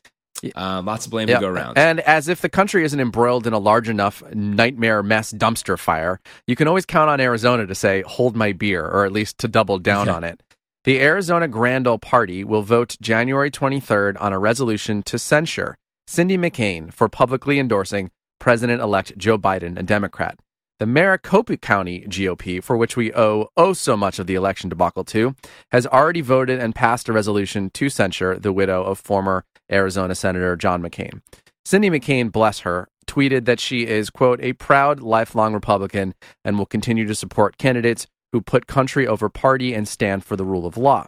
In a bizarre video released on January 8th, yes, mere days after the insurrection at the Capitol, Arizona Republican Party Chairwoman Kelly Ward is seen saying, quote, he is with us. He loves the United States of America, and he loves the American people, have no doubt. And later added, what an amazing president we have. Kelly Ward is out of her mind. Yeah, I think she woke up from a coma or something. Yeah. So McCain isn't the only one to come under the wrath of the Arizona GOP. Added to the censure vote is Arizona's sitting governor, Doug Ducey, a Republican, and the state's last Republican U.S. Senator, Jeff Flake, not even a senator anymore. Additionally, Right. Ducey, the Arizona Republican governor, after defending Arizona's voting process, was called out by Kelly Ward, telling him to, quote, shut the hell up. While Ducey condemned the violence at the Capitol, Ward attended a Protect the Vote rally, continuing to ask questions about the validity of the election results. So Arizona is perhaps the first example of what we're going to be seeing within the GOP nationwide, because this is all after the chair of the Republican National Committee urged the state GOP not to censure McCain. RNC Chairwoman Ronna McDaniel said in a statement that, quote, the language in this resolution is abhorrent. My hope is that the Arizona Republican Party will not entertain it. This does nothing to grow a party or put us in a better position to win in 2022. If this kind of sentiment becomes pervasive, the GOP may be in for some bumpy roads up ahead. I'm not looking forward to it. Additionally, this is interesting because it has the GOP doing something that they are railing at the left from doing. Right. Cancel It's culture. That's what I'm getting at. Right. Which is just Yeah. insane that the right, after you know today and yesterday and the last week, are freaking out about cancel culture. But here in Arizona, you have them utilizing it. Right. The right is under some weird impression that the Democrat, I hear them say this all the time, the Democrats are so much better because they stick together. They stick together and we're too fractured, which is actually not true. There's tremendous internecine warfare in the Democratic Party as well. And by the way, the Republicans still, even with losing, are still better at politics than Democrats ever will be. So there you go. That was very interesting. I didn't know any of that stuff about going on in Arizona. Very cool. So let's move on to something fun now. The holiday season is officially behind us. And I'm sure some of you, even though technically you weren't supposed to because of the pandemic, I'm sure some of you got together with some of your relatives. And if you have relatives, you probably have an Uncle Earl. Now, Uncle Earl watches a little too much Alex Jones and probably spends a little too much time on underground right-wing conspiracy sites. But some of Uncle Earl's theories have indeed become mainstream thought on today's political right. So, speaking of Arizona, geez. So we thought it would be cool if we act out for you a scenario in which you're forced to hang out for an afternoon with your Uncle Earl at a family function, and you don't feel like you necessarily have the tools to push back on his narrative. This should give you a little lesson, if you will, in how you could do that if you were so inclined. So some of the, you might not want to do that at all. You might just want to sit down and watch a movie and not talk. Oh, this about could be politics, therapy for you. You can live through it anyway. Exactly. So some of the things you'll hear in this discussion are talking points that typically get thrown at you when you're having a political discussion with a Trump supporter in general. This is a new segment, and the segment is called Conversations with Uncle Earl.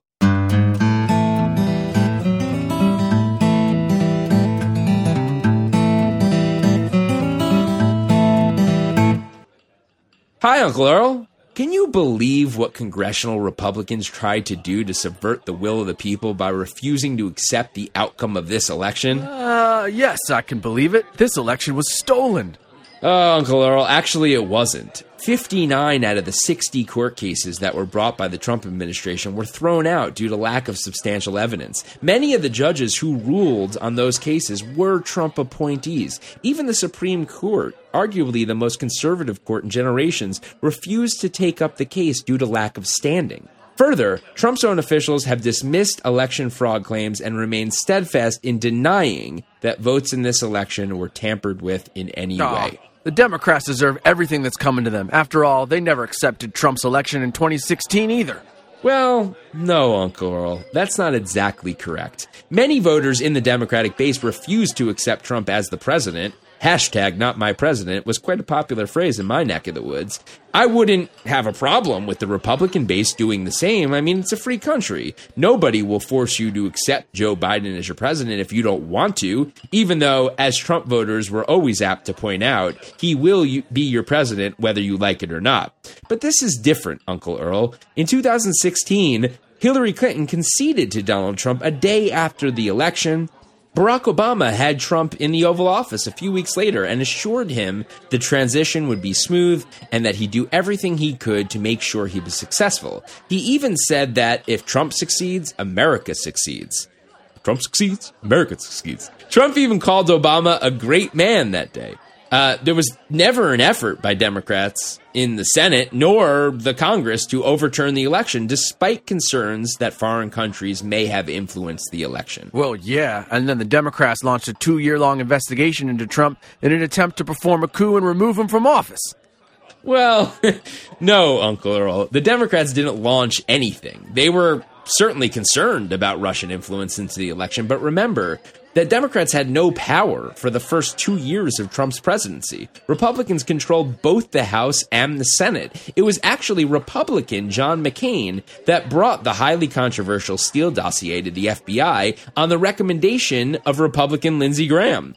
It was then Trump's own Attorney General, Jeff Sessions, the very first supporter of Donald Trump, who recused himself from the investigation and allowed another Republican, Rod Rosenstein, to appoint a special counsel to investigate foreign influence into the 2016 election. Further, we had Donald Trump on tape asking Russia to hack Hillary Clinton's emails, as well as him praising WikiLeaks, a Russian propaganda outfit, so the investigation was certainly warranted. Yeah, and that investigation found absolutely nothing. Trump was completely exonerated. Well, Uncle Earl, have you actually read the Mueller report? I haven't either, but Rob Leifer from the Down the Middle podcast has. Both parts, all 448 pages of it. Took him 3 weeks, actually. Part 1 of the report outlines all the ways in which the Trump team was willing to accept help from foreign adversaries and all the various crimes that Trump team members committed in the process. In fact, the investigation garnered 199 criminal charges, 37 indictments or guilty pleas, and 5 prison sentences. That's a whole lot of nothing to find, Uncle Earl. Further, Part 1 of the report outlined inappropriate behavior on the part of Donald Trump himself, a lot of which wasn't necessarily criminal, but in many cases, or many instances, could have been impeachable. Part 2 of the report laid out all the ways in which Trump obstructed justice by trying to get the report shut down.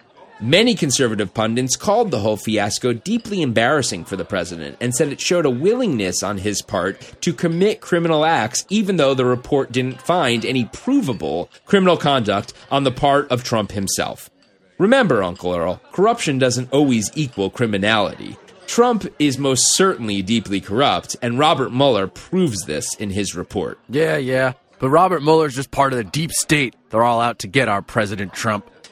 This is where I end the conversation, Uncle Earl. Let's have a beer and watch the game.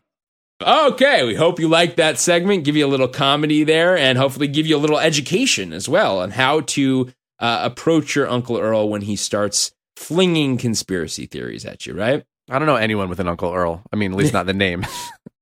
Lots of Uncle Earls. Uncle I know no one named Earl.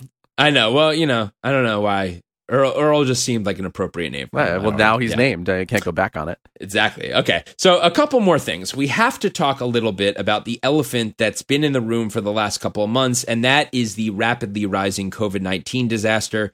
Justin and I are both in LA, which is the epicenter, I believe, of the entire world for cases right now. Certainly in the country, I think it is the most cases per capita in the world right now. It's a dire situation. ICU bed capacity is officially at 0%. So pray that you don't have a heart attack. Now, getting an ambulance to come find you is taking sometimes hours, according to a report from Fox LA. It's a state that is literally in one of the most severe crises in the state's history.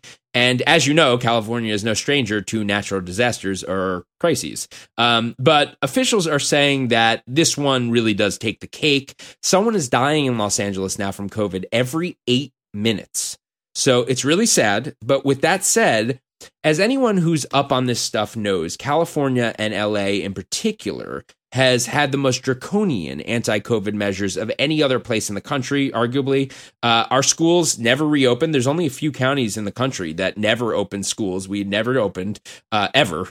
The entire economy has essentially been shut down since the whole thing started. I mean, even over the summer when cases went down, we never really reopened anything. Restaurants never had indoor. They never had indoor seating. They had outdoor seating for a while, and then that was canned.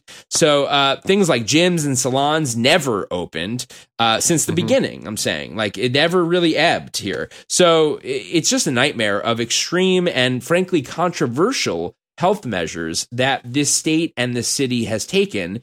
And that's leading a lot of people to say, you know, where the hell did it get us? What was all this sacrifice for when we now have a bigger problem than any city in, say, the state of Florida that didn't destroy their entire economy? And now the state of California, in true state of California fashion, is screwing up the vaccine distribution. We are ranked 48 out of the 50 states as of today in terms of the percentage of population that has been vaccinated. They're getting a lot of flack for that. Obviously, California is a very big state with a lot going on in it and a lot of different kinds of population. So it's a hard state to navigate. But even the experts are saying there is no excuse for the fact that they've had this incredible surge crisis. And now on top of that, a crisis of organization when it comes to getting the vaccine out.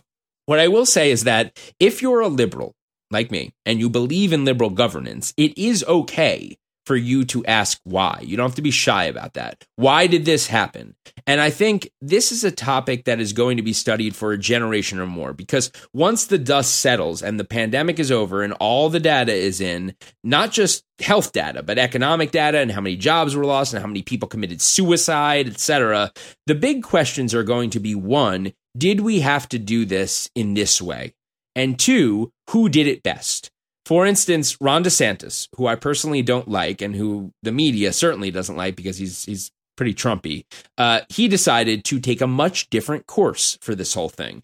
And he's got a state with a lot of inherent issues for a pandemic as well. Justin knows this firsthand because he's from Florida. That's right. Densely populated cities, a lot of elderly, a huge party beach community with kids that are very hard to tamp that down. Weather where people are constantly getting together. They don't have the luxury of getting people inside because the weather's always warm there. Florida is a complex state, and he has been demonized by the media for not doing enough. His whole philosophy from the beginning, and I know I'll take flack from liberals by saying this, but I don't care. His whole philosophy was, I trust the citizens of my state to be responsible. We're going to isolate the elderly and the sick, put most of our resources into nursing homes and protecting them, and then basically encourage people to be safe but go about their lives. And Florida doesn't just have a pretty decent record on the number of elderly that has died compared to other states like New York and California, but Florida has a pretty solid economic record right now, according to the data. And California has a problem that's tenfold the problems in Florida. All this to give you my theory on the whole thing, Jay. There is something to be said about getting people to do what's best for them and the community by not bogging them down with rules that frustrate them and destroy their lives. So there are measures that were taken in the state of California that cause an immense amount of COVID fatigue. I'm one of those people who's experienced COVID fatigue, right? Absolutely. So by the time the holidays and the end of the year rolled around, I think a lot of people were literally like, F this. I'm taking my mask off and doing what I want at this point. I'm done, right? Yeah. Despite government officials telling them not to travel and whatnot over the holidays. Whereas if you lived in an area where the restrictions were less exhausting and not so all-consuming. When Christmas rolls around and the government officials are telling you not to travel, you probably are more inclined to listen because you're not as fatigued. Well, you're living your everyday life. I think the breaking point really came in California when they closed the outdoor dining. And people couldn't go out and just have a meal and pretend they're a regular human for 5 minutes. Right, and that mixed with the 3 holidays in a row: Halloween, then Thanksgiving, and Christmas and New Year's, 4 in a row. Really, but it's sort of like if I bug my kids every single day to clean up their room, they're going to do a bad job at it. If I bug them once a week, it's actually easier to get them to do what I want them to do. Yeah, because they're not so inundated with being bugged all the time. Now, with all that said, the data will need to be studied for many years, and there will certainly be a lot of Monday morning quarterbacking in terms of what was the right thing to do for each state. But this brings up a very libertarian sort of discussion, which is the topic of externalities. I'm just going to take a second here. We're not going to get fully into it. Externalities, very simply, are consequences or side effects of something that affect the community unwillingly. For instance, smoking cigarettes in restaurants has been banned in most states because it creates externalities for the community. Not wearing a mask during a deadly pandemic in a public place creates externalities for the community. So next episode, we are going to do a topic of the day on some of my personal libertarian-leaning policies that I support, which include legalization or decriminalization of all drugs, decriminalization of prostitution, and a bunch of other stuff. And I think I have some compelling reasons for why I take the positions I do on those issues, and we'll discuss it, so look forward to that. Anything else to say about that? No, look, I think it's getting very interesting to see how a place like Florida, who could basically be completely open for business, and a place like Los Angeles, California, that is essentially closed for business, can both have these two completely opposite ways of attacking the virus and have essentially very similar or the same outcomes. Numbers. Yeah. It's pretty stunning. And the consequences of which in California is that Governor Newsom now has 1 million votes to recall him, and it only takes another 500,000 before it triggers a special election to actually put him in the hot seat. So it's pretty interesting. There's recompense for this, and we'll see what happens with it. It's like I said, it's going to take years, but we will get the full data. Once everything is analyzed, it's going to take a long time. We're going to find out what the right thing was to do. Yeah, you know what the right thing was to do for vaccine rollout anyway? Private sector, man. Government. Right. Well, there you go. The government sucks at stuff. I'd rather my tax dollars go to pay private sector companies to roll something massive like this out than pay government employees to do literally anything.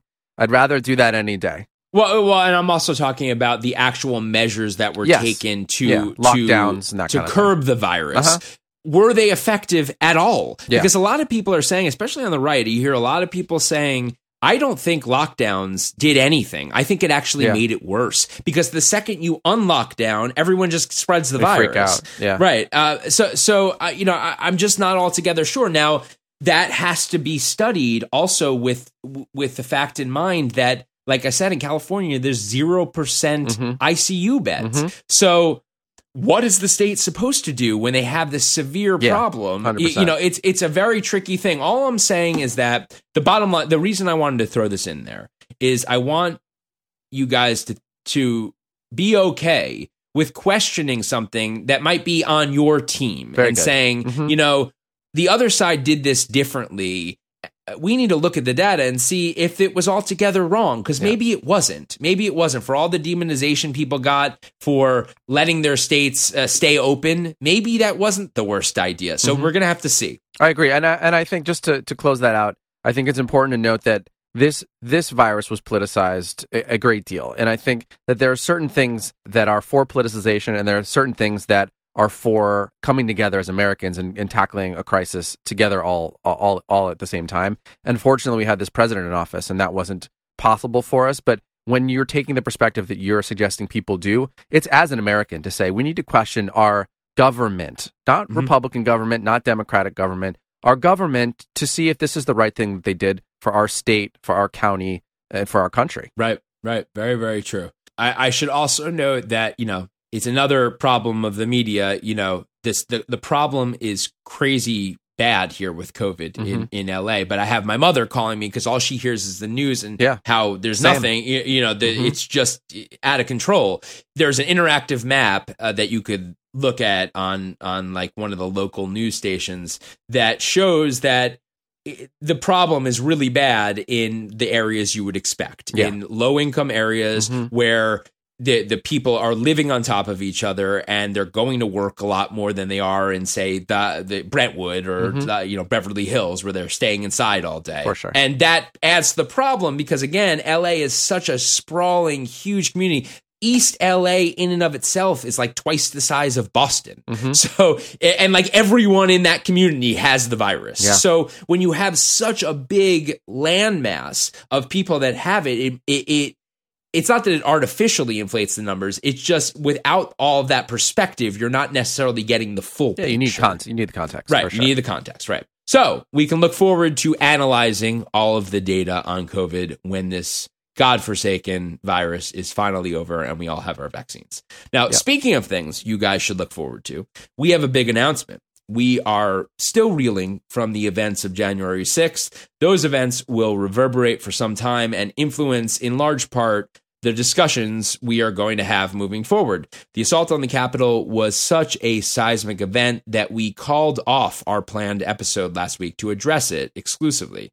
Now, with that said, the one thing you haven't heard us talk about on this episode, and you might be wondering why, especially if you're very up on politics, is the exploding topic of social media censorship that started with the official booting of Trump off of Twitter and Facebook a few days ago, apparently indefinitely, followed by a crackdown on other specific right-wing content that some people are claiming is more egregious. Now, if you're a fan of this show, you know that Justin and I have agreed that this issue is going to be one of the premier issues of this generation, the topic of information and tech industry power over it, and First Amendment issues and antitrust law. And everyone is digging in faster than either of us thought. I mean, it's becoming, we were predicting a few years, like it's here now, today. It certainly right? Is. So we decided that for an issue that will likely be as ongoing as this, we couldn't just put it in a topic of the day.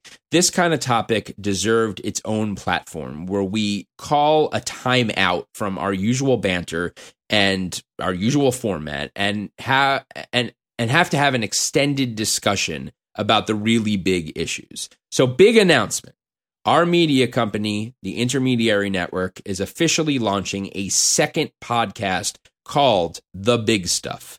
It's not going to be a weekly thing or perhaps even a monthly thing. It will be a podcast that will pop up on your feed whenever there is a big, broad, and complex topic for us to break down that can't be done in a topic of the day. And of course, we will always let you know when one is coming on this podcast down the middle. Next week on episode 1 of The Big Stuff, Justin, myself, editor-in-chief Clay Cogman, and as we mentioned at the front of the podcast, a very special fourth guest will be joining us to discuss this very important issue along with Section 230, which I mentioned earlier in the show. I didn't want you guys to think I forgot about that. And because this is episode 1 of the new podcast, it will be in lieu of a Down the Middle podcast just this time, so you don't have to absorb 2 pods next week. So there will be no Down the Middle podcast next week, and instead we will direct you to the Big Stuff podcast, which we will promote and remind you about throughout the week. Yeah, and look, it's not going to be structured or as structured as this podcast. It's going to be conversational. It's going to be in an environment that's far. It's more like a panel discussion. It's going to be formatted much like a panel, right. And it's going to be a very discussion oriented. We're going to bring on some special guests for each episode, different people, so that we have new blood in the seat that represent different demographics and different perspectives, and we're going to open you guys up to those as well, and we're looking forward to it. It's going to be fun. All right, guys, so we did a lot on this episode, but no episode would be complete without a topic of the day, and we've got an interesting one for you this week that will keep you deep in thought and maybe even wide awake while your significant other rests soundly beside you. This is the topic of the day. It's a topic of the day. Topic of the day. It's a topic of the day. Topic of the day. Okay, so in our last episode of 2020, I referenced the final speech Barack Obama gave as president, where he suggested that the politics of racial resentment fueled by a growing immigration crisis was misguided, and that it wasn't going to continue to be illegal immigration that will affect the job market.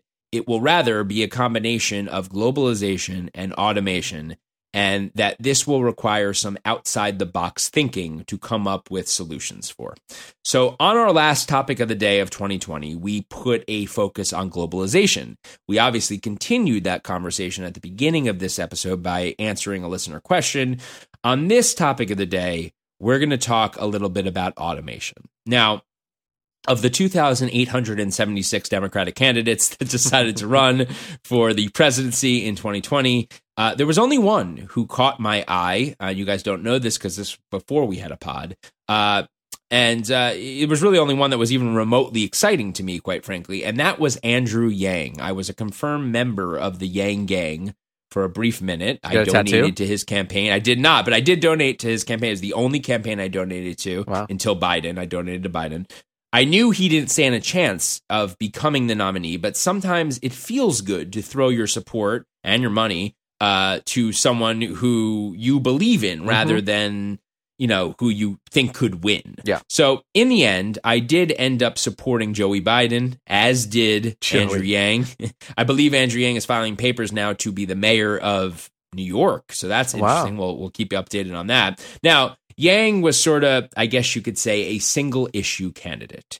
And there's been plenty of those throughout history. And it was an issue that he called the elephant in the room, and he had written books about. And it was an issue that literally nobody else on the stage thought was important enough to address for even a minute. And it happens to be an issue that I think is going to have a greater impact on society than virtually anything else in American history. And that's the issue of automation. Now, Andrew Yang is a proud capitalist, as I am. He believes in American capitalism and ingenuity and American exceptionalism, but he wanted to introduce a form of universal basic income. And this is what got all the press. So you probably heard about this. He wanted to introduce this universal basic income to the country that he called the freedom dividend, whereby every single American over the age of 18 would automatically receive $1,000 a month from the government in response to worker replacement driven by technological automation. Now, to the right, this made him a socialist, but he was anything but. So in a podcast that he was a guest on, he gave an example of how automation will eventually devastate our economy to the point where he believes that less than 30% of our workforce will be able to earn a living. Obviously, that would not only cause complete economic mayhem, but would likely ignite a class warfare that would make today's income inequality issues seem like nothing. So here's the example that he gave. Follow along, and I'll do my best to sort of hit all the details. I'm not reading this off of anything, so forgive me if I forget a detail. But I think this is basically the gist. When we go into a supermarket, for instance, and we buy a bag of lettuce, right? Okay.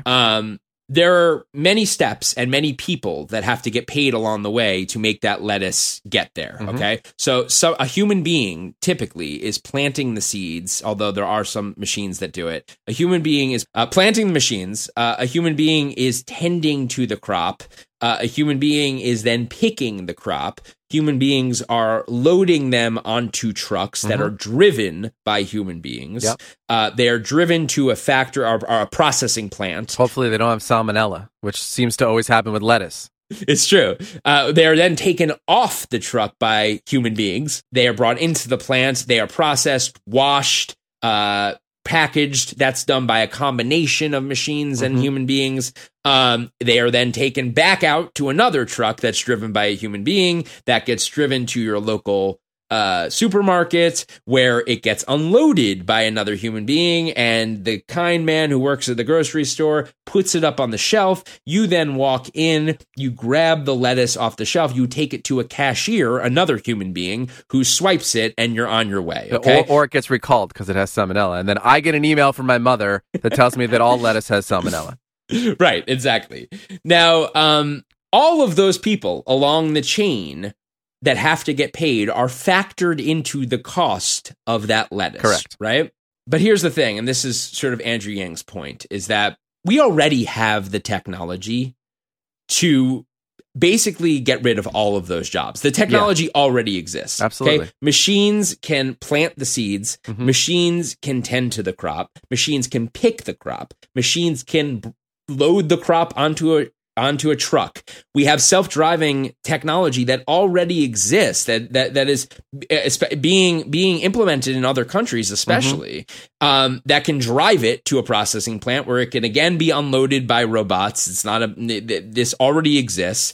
Everything can be processed by a machine. It can be packaged, brought to your supermarket, unloaded again. Amazon already has this. If you've ever seen an Amazon factory, you see the machines loading things on the shelves. There's no human intervention into that. And we even have the technology where you, the consumer, can walk into the supermarket, grab the lettuce, and technically, you don't even need to go to the cashier. You have self-cashier now, self-checkout rather. But you also, Amazon already has that technology where you can just walk out of the store. That's right. You just have your phone, and I think what Amazon Books does that, where you just buy a book and you walk out. You can buy. You can't. I don't know if Amazon. I have one by me. I don't know if you can buy something and scan it yourself and walk out. You can do that in an Apple store. You can use your phone, scan it, and walk out with it. I'm sure you can do that in an Amazon store, although I go to a checker probably because I need to feel the need that I did something that day. Right, and I always feel like there's not even a need to have the dozen checkout people that they have there. You really only need one for the old person who can't work the checkout machine, right?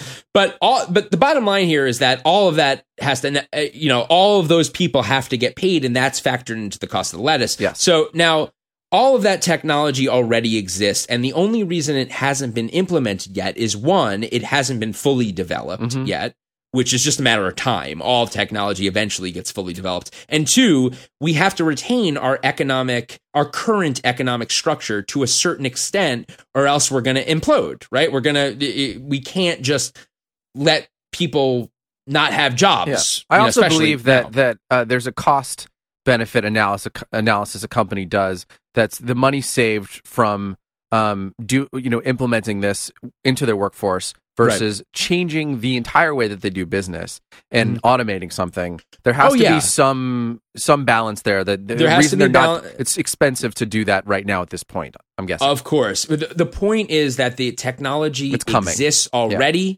It's only a matter of time. Maybe it's 20 years from now, but it's only a matter of time, right?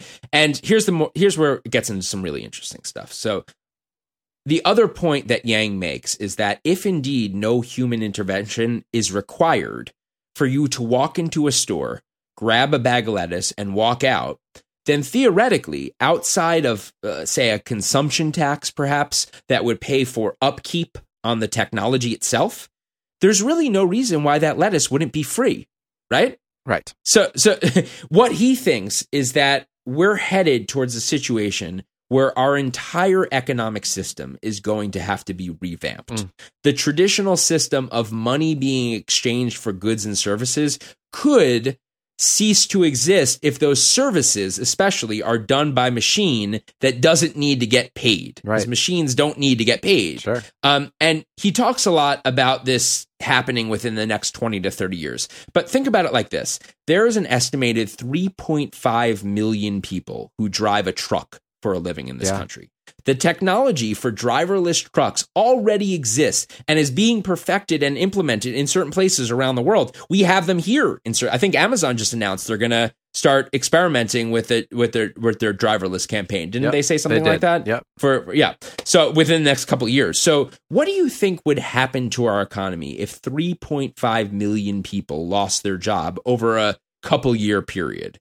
Especially people that don't have the educational background to, learn to code or something like that. Right. So Andrew Yang's whole idea of a universal basic income of $1,000 a month was not intended to inspire socialism, but actually to spark capitalist endeavors. The idea is that people could use that money who are being displaced to start their own businesses that would be relevant to the current day market and not have to be slaves to industries that were crumbling due to automation. It would essentially be like a safety blanket for those who were being priced out of their current industry. So obviously it's going to be the blue collar jobs that go first, but it's not only blue collar jobs. For instance, there are already machines that are performing certain surgeries with more precision and accuracy than a human being can do it. And Yang gave a pretty compelling argument that we could eventually see even surgeons being replaced by machinery. In a TED Talk that he gave, a med school student raised his hand and said that some medical schools are actively discouraging students from going into certain surgical practices that are going to be obsolete in a number of years. The first thing we should talk about is what the classic conservative versus the newer populist, compassionate conservative, if you will, is thinking about this kind of thing. Because the classic conservative believes that nothing should ever interfere with the market, right? That's exactly correct. Right. Now, Tucker Carlson, love him or hate him, is considered a thought leader of today's conservative movement, and he actively calls for the government to shut down technology companies that are developing driverless technology in an effort to stop this from happening. He claims that's the government's responsibility. So, Justin, what do you think about this? Does the government have a role here, or do they just butt out completely and let the market do what the market's going to do? And if people go under, or people go out of business, that's just going to happen. Once again, you are banging at the door of economic theory, which is a very large conversation. But I tend to trend towards the idea that large or small corrections will be made in economics in general. And we need to be ready for those corrections, but they will eventually correct in the other way as well. People will catch up. Companies will catch up. Yes, people will lose their jobs. Yes, companies will go out of business. But ultimately, things will right themselves. And if government steps in, you throw that completely out of balance and out of whack, and there's no telling what the end of that will be, because you could actually, in giving too much government money out to companies and shutting certain technologies down, you end up creating a larger problem than you could have if you just let this happen on its own. That's a very interesting statement, because, you know, it's not necessarily in line with how conservative thought is trending these days. That shouldn't shock you. And we'll get to it in a minute, because I think a lot of it has to do with people having lost their sort of sense of American adventure. It goes back to what we talked about with Hillbilly Elegy and being sort of stuck in a town that you don't know your way out of. And you just get stuck there and then start being a victim of the town and start blaming the government for why they haven't helped. That's right. When it really was your responsibility. But anyway, while the technology today is obviously more advanced than it ever was before in history, this isn't the first time concerns over technological displacement, if you will, have been a topic of discussion, nor is it the first time technology has threatened to take jobs. So I brought my buddy Justin with me, as always, here I am, to give us a little buzzed history lesson on jobs that used to exist before good old American capitalism set them on the path of the dodo bird. Justin, buzzle, my nuzzle. Hello, and welcome to Buzzed History. Today's subject is kind of a depressing one, or a fun one, depending on where you sit. We're going to talk about some of the great jobs we've lost to automation. Up first, we have the crossing sweeper. During the Victorian era, wealthy women and men did not want to get even a speck of dirt on their fancy clothing. And as dresses tended to trail along the ground, where there were horses and, horse poo, among other things, entrepreneurial poor people took up the trade of crossing sweepers. They were typically young kids or elderly or disabled adults. With broom in hand, they would grab a street crossing and sweep clean the path before people as they walked. They would then expect a small tip in return, like the guy at the corner who wants to wash your windshield. Now, lamplighter is another profession that, as Rob has used the phrase, gone the way of the dodo. Before electricity and light bulbs illuminated our homes and streets, gas and oil were used to illuminate our lives. In the early 19th century, gas lamps were first installed in the dark, foggy streets of London and other cities mainly as a safety measure. Naturally, someone had to light these lamps at night and then extinguish them in the morning. Thus, the job of lamplighter came to be. In London, there were tens of thousands of these lamps, but in Lowell, Massachusetts, for example, a place Rob and I have both been, there were only 1,000 lamps in 1888. Because of this, Lowell's lamplighters were paid about $2 a day to care for 70 to 80 lamps. Their equipment included whale blubber, wick trimmers, and a ladder. Next up, we got the ice cutter. Before the mechanical refrigerator, people had ice boxes in their homes that had in them blocks of ice. Ice that they purchased from a delivery man or ice cutter who came around the neighborhood weekly. Ice cutters went out onto frozen rivers, lakes, and ponds with shallow, slow-moving water because it formed solid, clear ice, and we, generally, like clear ice. First, the ice cutter would use a horse-drawn plow to keep the area free from snow. Once the water was frozen, ice cutters would score the ice into sections 2 feet by 6 feet, and then cut it nearly through with a horse-drawn device, again with the horses. The final cuts they made by hand. They floated the blocks of ice through a channel to a spot it could be removed and delivered. This was done until the 1930s, until mechanical refrigeration became the norm. The next one I'm going to bet you've never even given a second thought to. You ever go bowling and in between your turn, watch as the pins were magically resurrected? Well, this didn't always happen so easily. In the early 1900s, young men were hired to take care of this job. They handled up to 4 lanes per shift at a pay rate of 10 cents per game bowled. Gottfried Fred Schmidt eventually ended all of this manual labor when he unveiled an automatic pin setter to the public at an American Bowling Congress tournament in 1946, a mechanism pretty much used to this day. By the 1950s, pin setters were well established and pin setters were obsolete. In the early days of the telephone, early to mid-20th century, access to the technology was more common in large cities and less so in remote areas. When they extended phone service to rural areas, phone companies employed party lines that could be shared by as many as 20 homes, thus reducing the number of lines they needed to string and maintain. Each household on the party line was given a phone number and a unique Morse code-like ring. If someone was calling you, the phone would ring in everyone's home. Because of the specific ring, you'd know it was for you. How annoying do you think that was? Any calls you wanted to place to people who were not on your party line had to go through a switchboard operator who would connect your call, a party line operator. Obviously, as time went on, switchboard operators became less and less necessary. Do you ever use an alarm clock? Ever throw it across the room or knock it off the shelf? Yeah, you couldn't do that in Britain or Ireland in the 1930s through the Industrial Revolution. The reason you couldn't do that was that you would have a knocker-upper to wake you from your slumber. It's just like it sounds. Someone who came to your bedroom window and tapped. Pretty freaking creepy, right? They had long poles so they could reach windows high up, and they wouldn't hang around. They had a busy schedule. If you weren't up, too bad for you.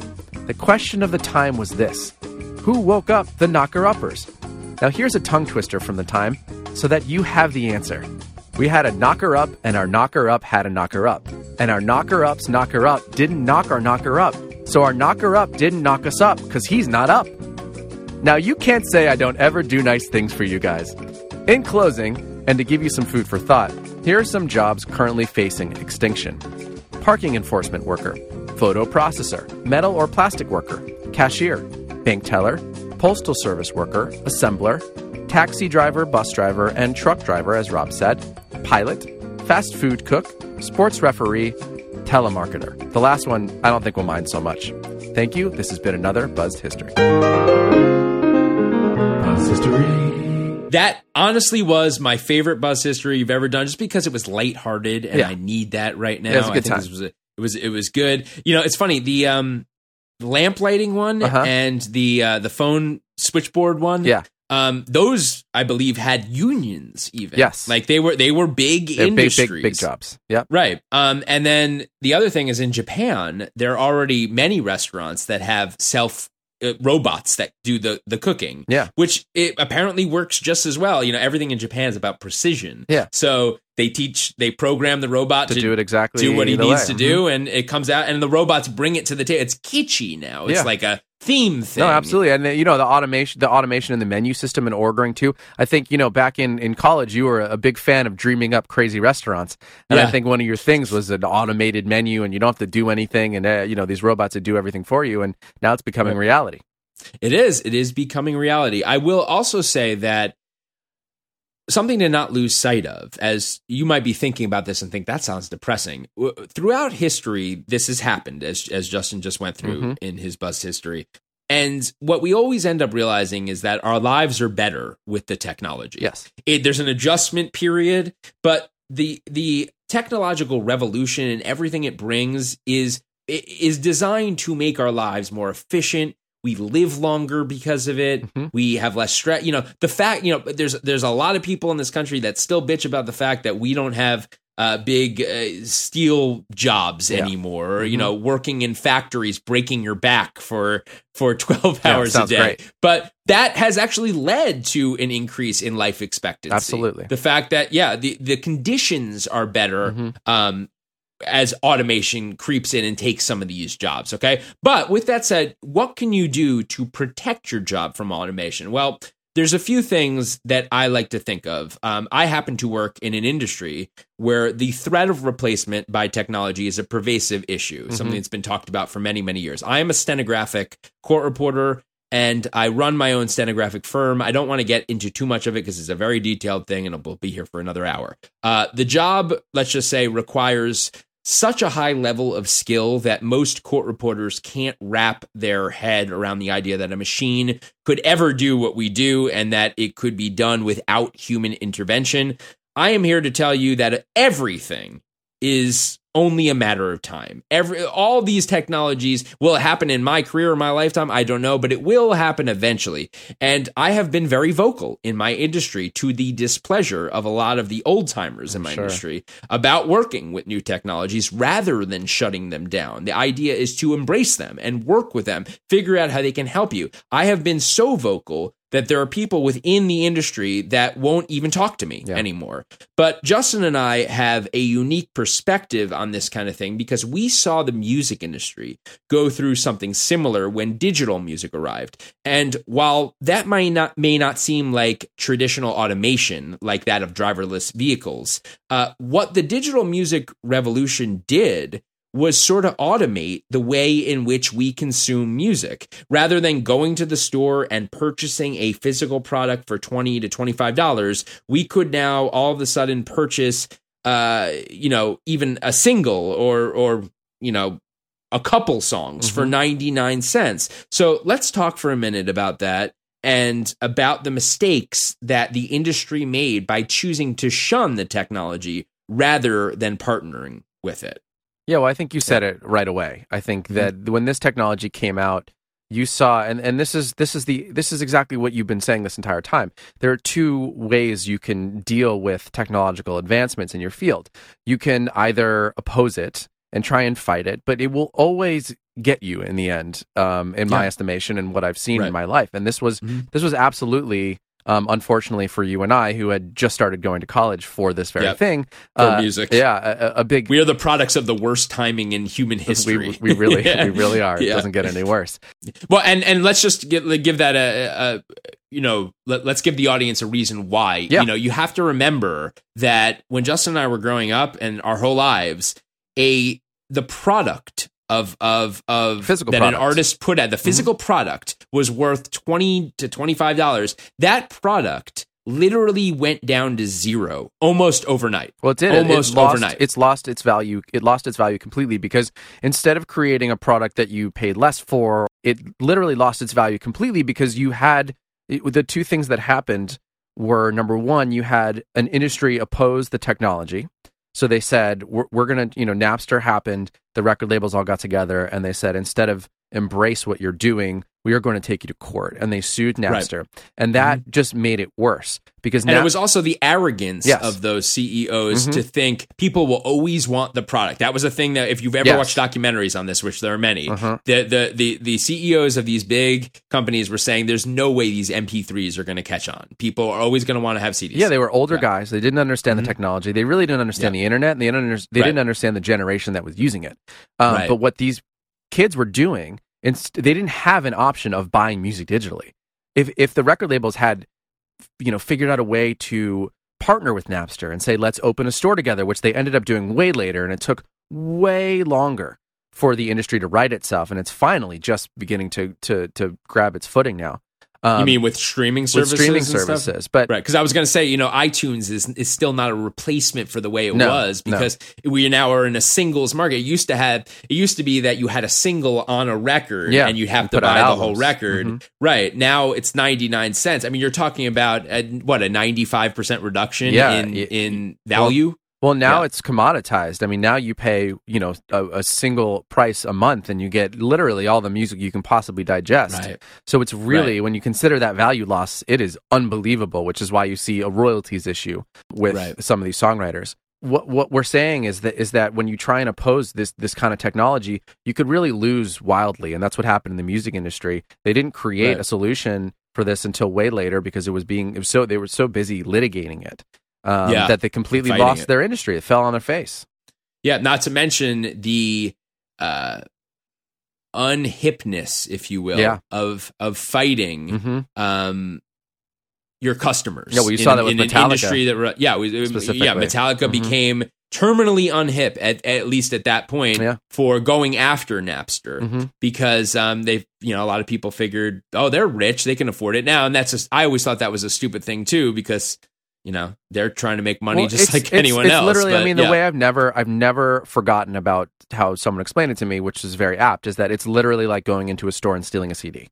Yeah. It's the work that the record company had put into marketing it, the work that the artist had put into creating it, the work that the engineer and the producer put into recording it. All of that is literally the value becomes zero because someone just went and stole it.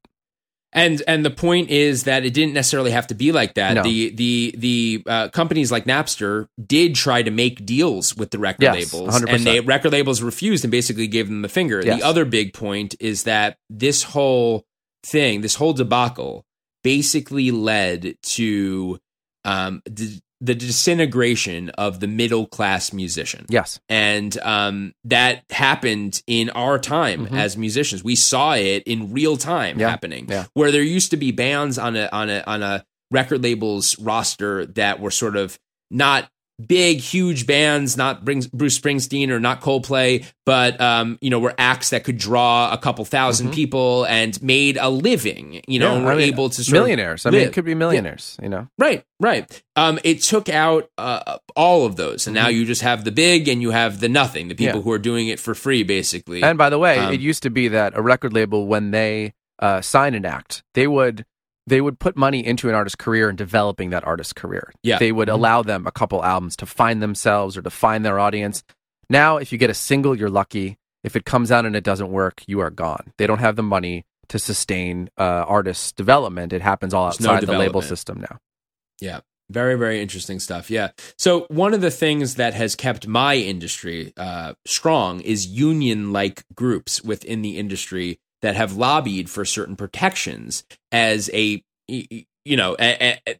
order to help the people who are engaging in that industry. And as a person on the left, I am very much in support of unionization and worker protection. And I would much rather have certain types of automation shut down groups of citizens organized via a union than by government. Because at least that's working within the confines of the free market, right? So unionization and organization within industry is a good way to prevent the effects of automation. Now, someone like Andrew Yang will say there's no way to stop technology and it's only a matter of time. But the point is that representation for workers is a good thing that can prolong and fortify an industry. And I'm not sitting here in favor of industries going under because I want people to stay employed as much as possible. It's better for the country if we're if we're able to be for the country viably employed. now.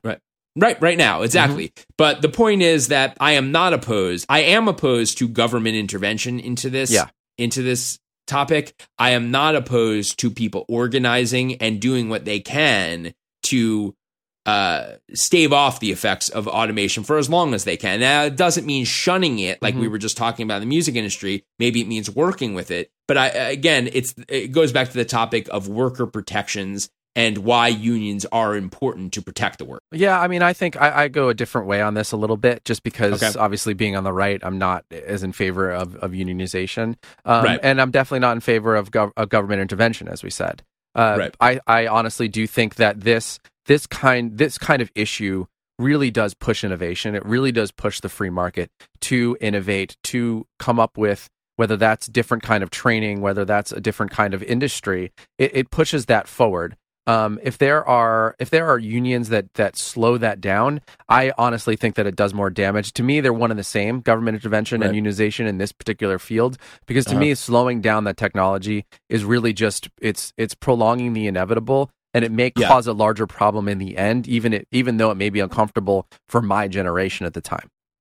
Yeah, it's just for me personally. In my industry, I've seen it firsthand. I know that we have some friends of the pod who are in my industry who could vouch for this. We have seen firsthand what organization of strong people who are willing to fight certain legislation, government legislation that has protected our industry and has kept us going. And so, I just think organization and that usually happens in the free market of unionization is a good thing. Yeah, look, there have been times in history when labor having the power has been good for the economy. There's been times in our history when labor having the power has been bad for big business and our economy. So it just really depends. Yeah. Right. And so, one of the last points I want to make is that capitalism is about ultimately the adventure and adaptation. Yeah, that's good. I remember hearing a very compelling interview with Ben Shapiro and Tucker Carlson, and Ben was taking the stance of he said something like, all you're guaranteed in America is the adventure. That's it. Yeah. So because Tucker was making the point that there are these factory towns that have become desolate, and why hasn't the government stepped in to try to help these people do something? Basically, they've globalized their jobs away to China. They have automation that's taken the last bit of jobs that was left. These people are dying. We need to do something.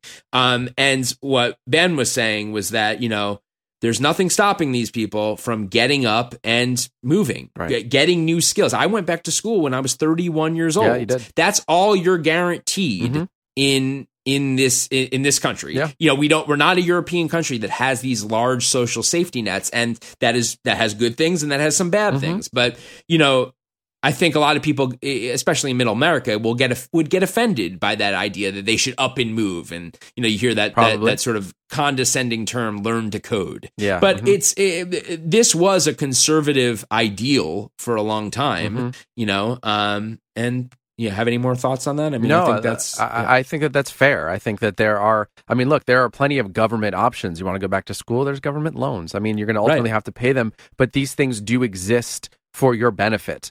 And so I think that utilizing these things, and whether that's, in assistance in learning a new skill or assistance in relocating, there are options out there that exist that, are sometimes just a couple clicks or a phone call away. I'm not saying that any of that is easy. This is a hard and traumatic time someone would have to go through, but it is possible in America. And that is part of why I think our country is so great. And we've said it before. Right. Of course. And then finally, before we let you guys go here, there was one more thing that Andrew Yang talked about that I thought was really interesting that I just wanted to sort of put the bug in you guys' ear. He talks about reimagining paid employment. And this really caught my interest. He brought up the example of the stay-at-home mom. And the stay-at-home mom is obviously a very important job in our society. If more people took it very seriously, obviously, I think we'd have better outcomes generally. Yeah. It's also one of the hardest jobs. I know from personal experience. I have now been home with my kids for 10 months. They are the hardest bosses I have ever had. Even before that, when they were babies, you were a stay-at-home dad. Yeah. When I was going through school, I was doing the stay-at-home dad thing when my wife had to go back to work. It is a hard, thankless job, and it's a really important job, where conservatives have said for years, one of the most important jobs. Yeah. But we've never thought about it as a job that would receive pay. That's never been a thing that's even been thought of. And what Andrew Yang he used that as an example to say, maybe we need to start thinking along those lines. Maybe these should be like government paying jobs, like any other government job, like a police officer. And we're investing in the youth of the country, because I got to tell you, from personal experience, I do a pretty good job at being the dad who's at home with the kids. But if I was getting paid for it, I'd go all out. I wouldn't half-ass anything. Like, it wouldn't just be peanut butter and jelly. I'd put some foie gras on that peanut butter and jelly. I'd go all out, right? So this is just something to think about, is that in this economy that's becoming more and more automated, where people are going to be losing jobs, maybe this is something that kind of idea is where you take a job that has normally been pay free and you think about what we can do to, add some income in there and give people some incentive to not just do a better job, but to want to have kids. Because aren't conservatives always talking about having more kids and how that's a good thing? Maybe that would incentivize people. Right, exactly. So, why not? What do you think about that? I think find someone else other than the government to pay for it, and I'm in. Yeah. Well, there are plenty of government jobs. What if we thought about it as a government job? It's still expansion of the government. It's more money. Right. And, it's an interesting proposition. I think finding a way to figure it out within the free market excites me more. I don't know how you do that, but, expansion of the government is never something, and government spending is never something you're going to get me excited about.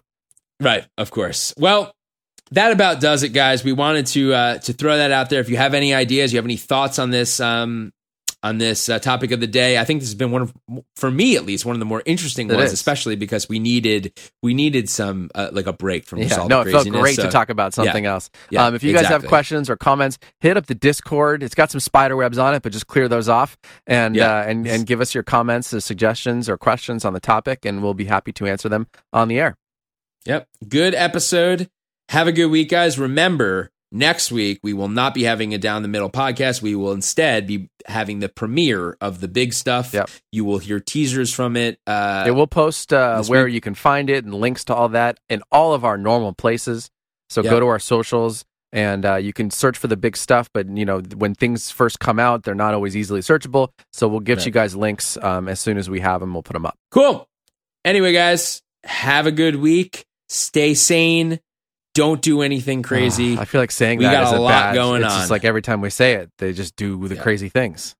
Yeah, there's a lot going on in this coming week. Yeah, be safe. How about coming that? Up on inauguration. Yeah, stay out of DC. Do me a favor. Stay away from I'll tell you this. Stay away from your state capital. Stay away from DC. Just stay home. Just stay home. Right. All right. Have a good one. Bye. This has been another episode of Down the Middle, the fastest growing moderate political podcast in the nation. Go to downthemiddlepod.com to find out more info and contact us. If you send us questions, we'll answer them on air. Follow us on social media at Down the Middle Podcast on Instagram, at Down the Middle PC on Twitter, and at Down the Middle Pod on Facebook. And don't forget to rate, review, and subscribe on Apple Podcasts, Spotify, or wherever you are listening. 5 stars, people. 5 stars. All right. Good night for now.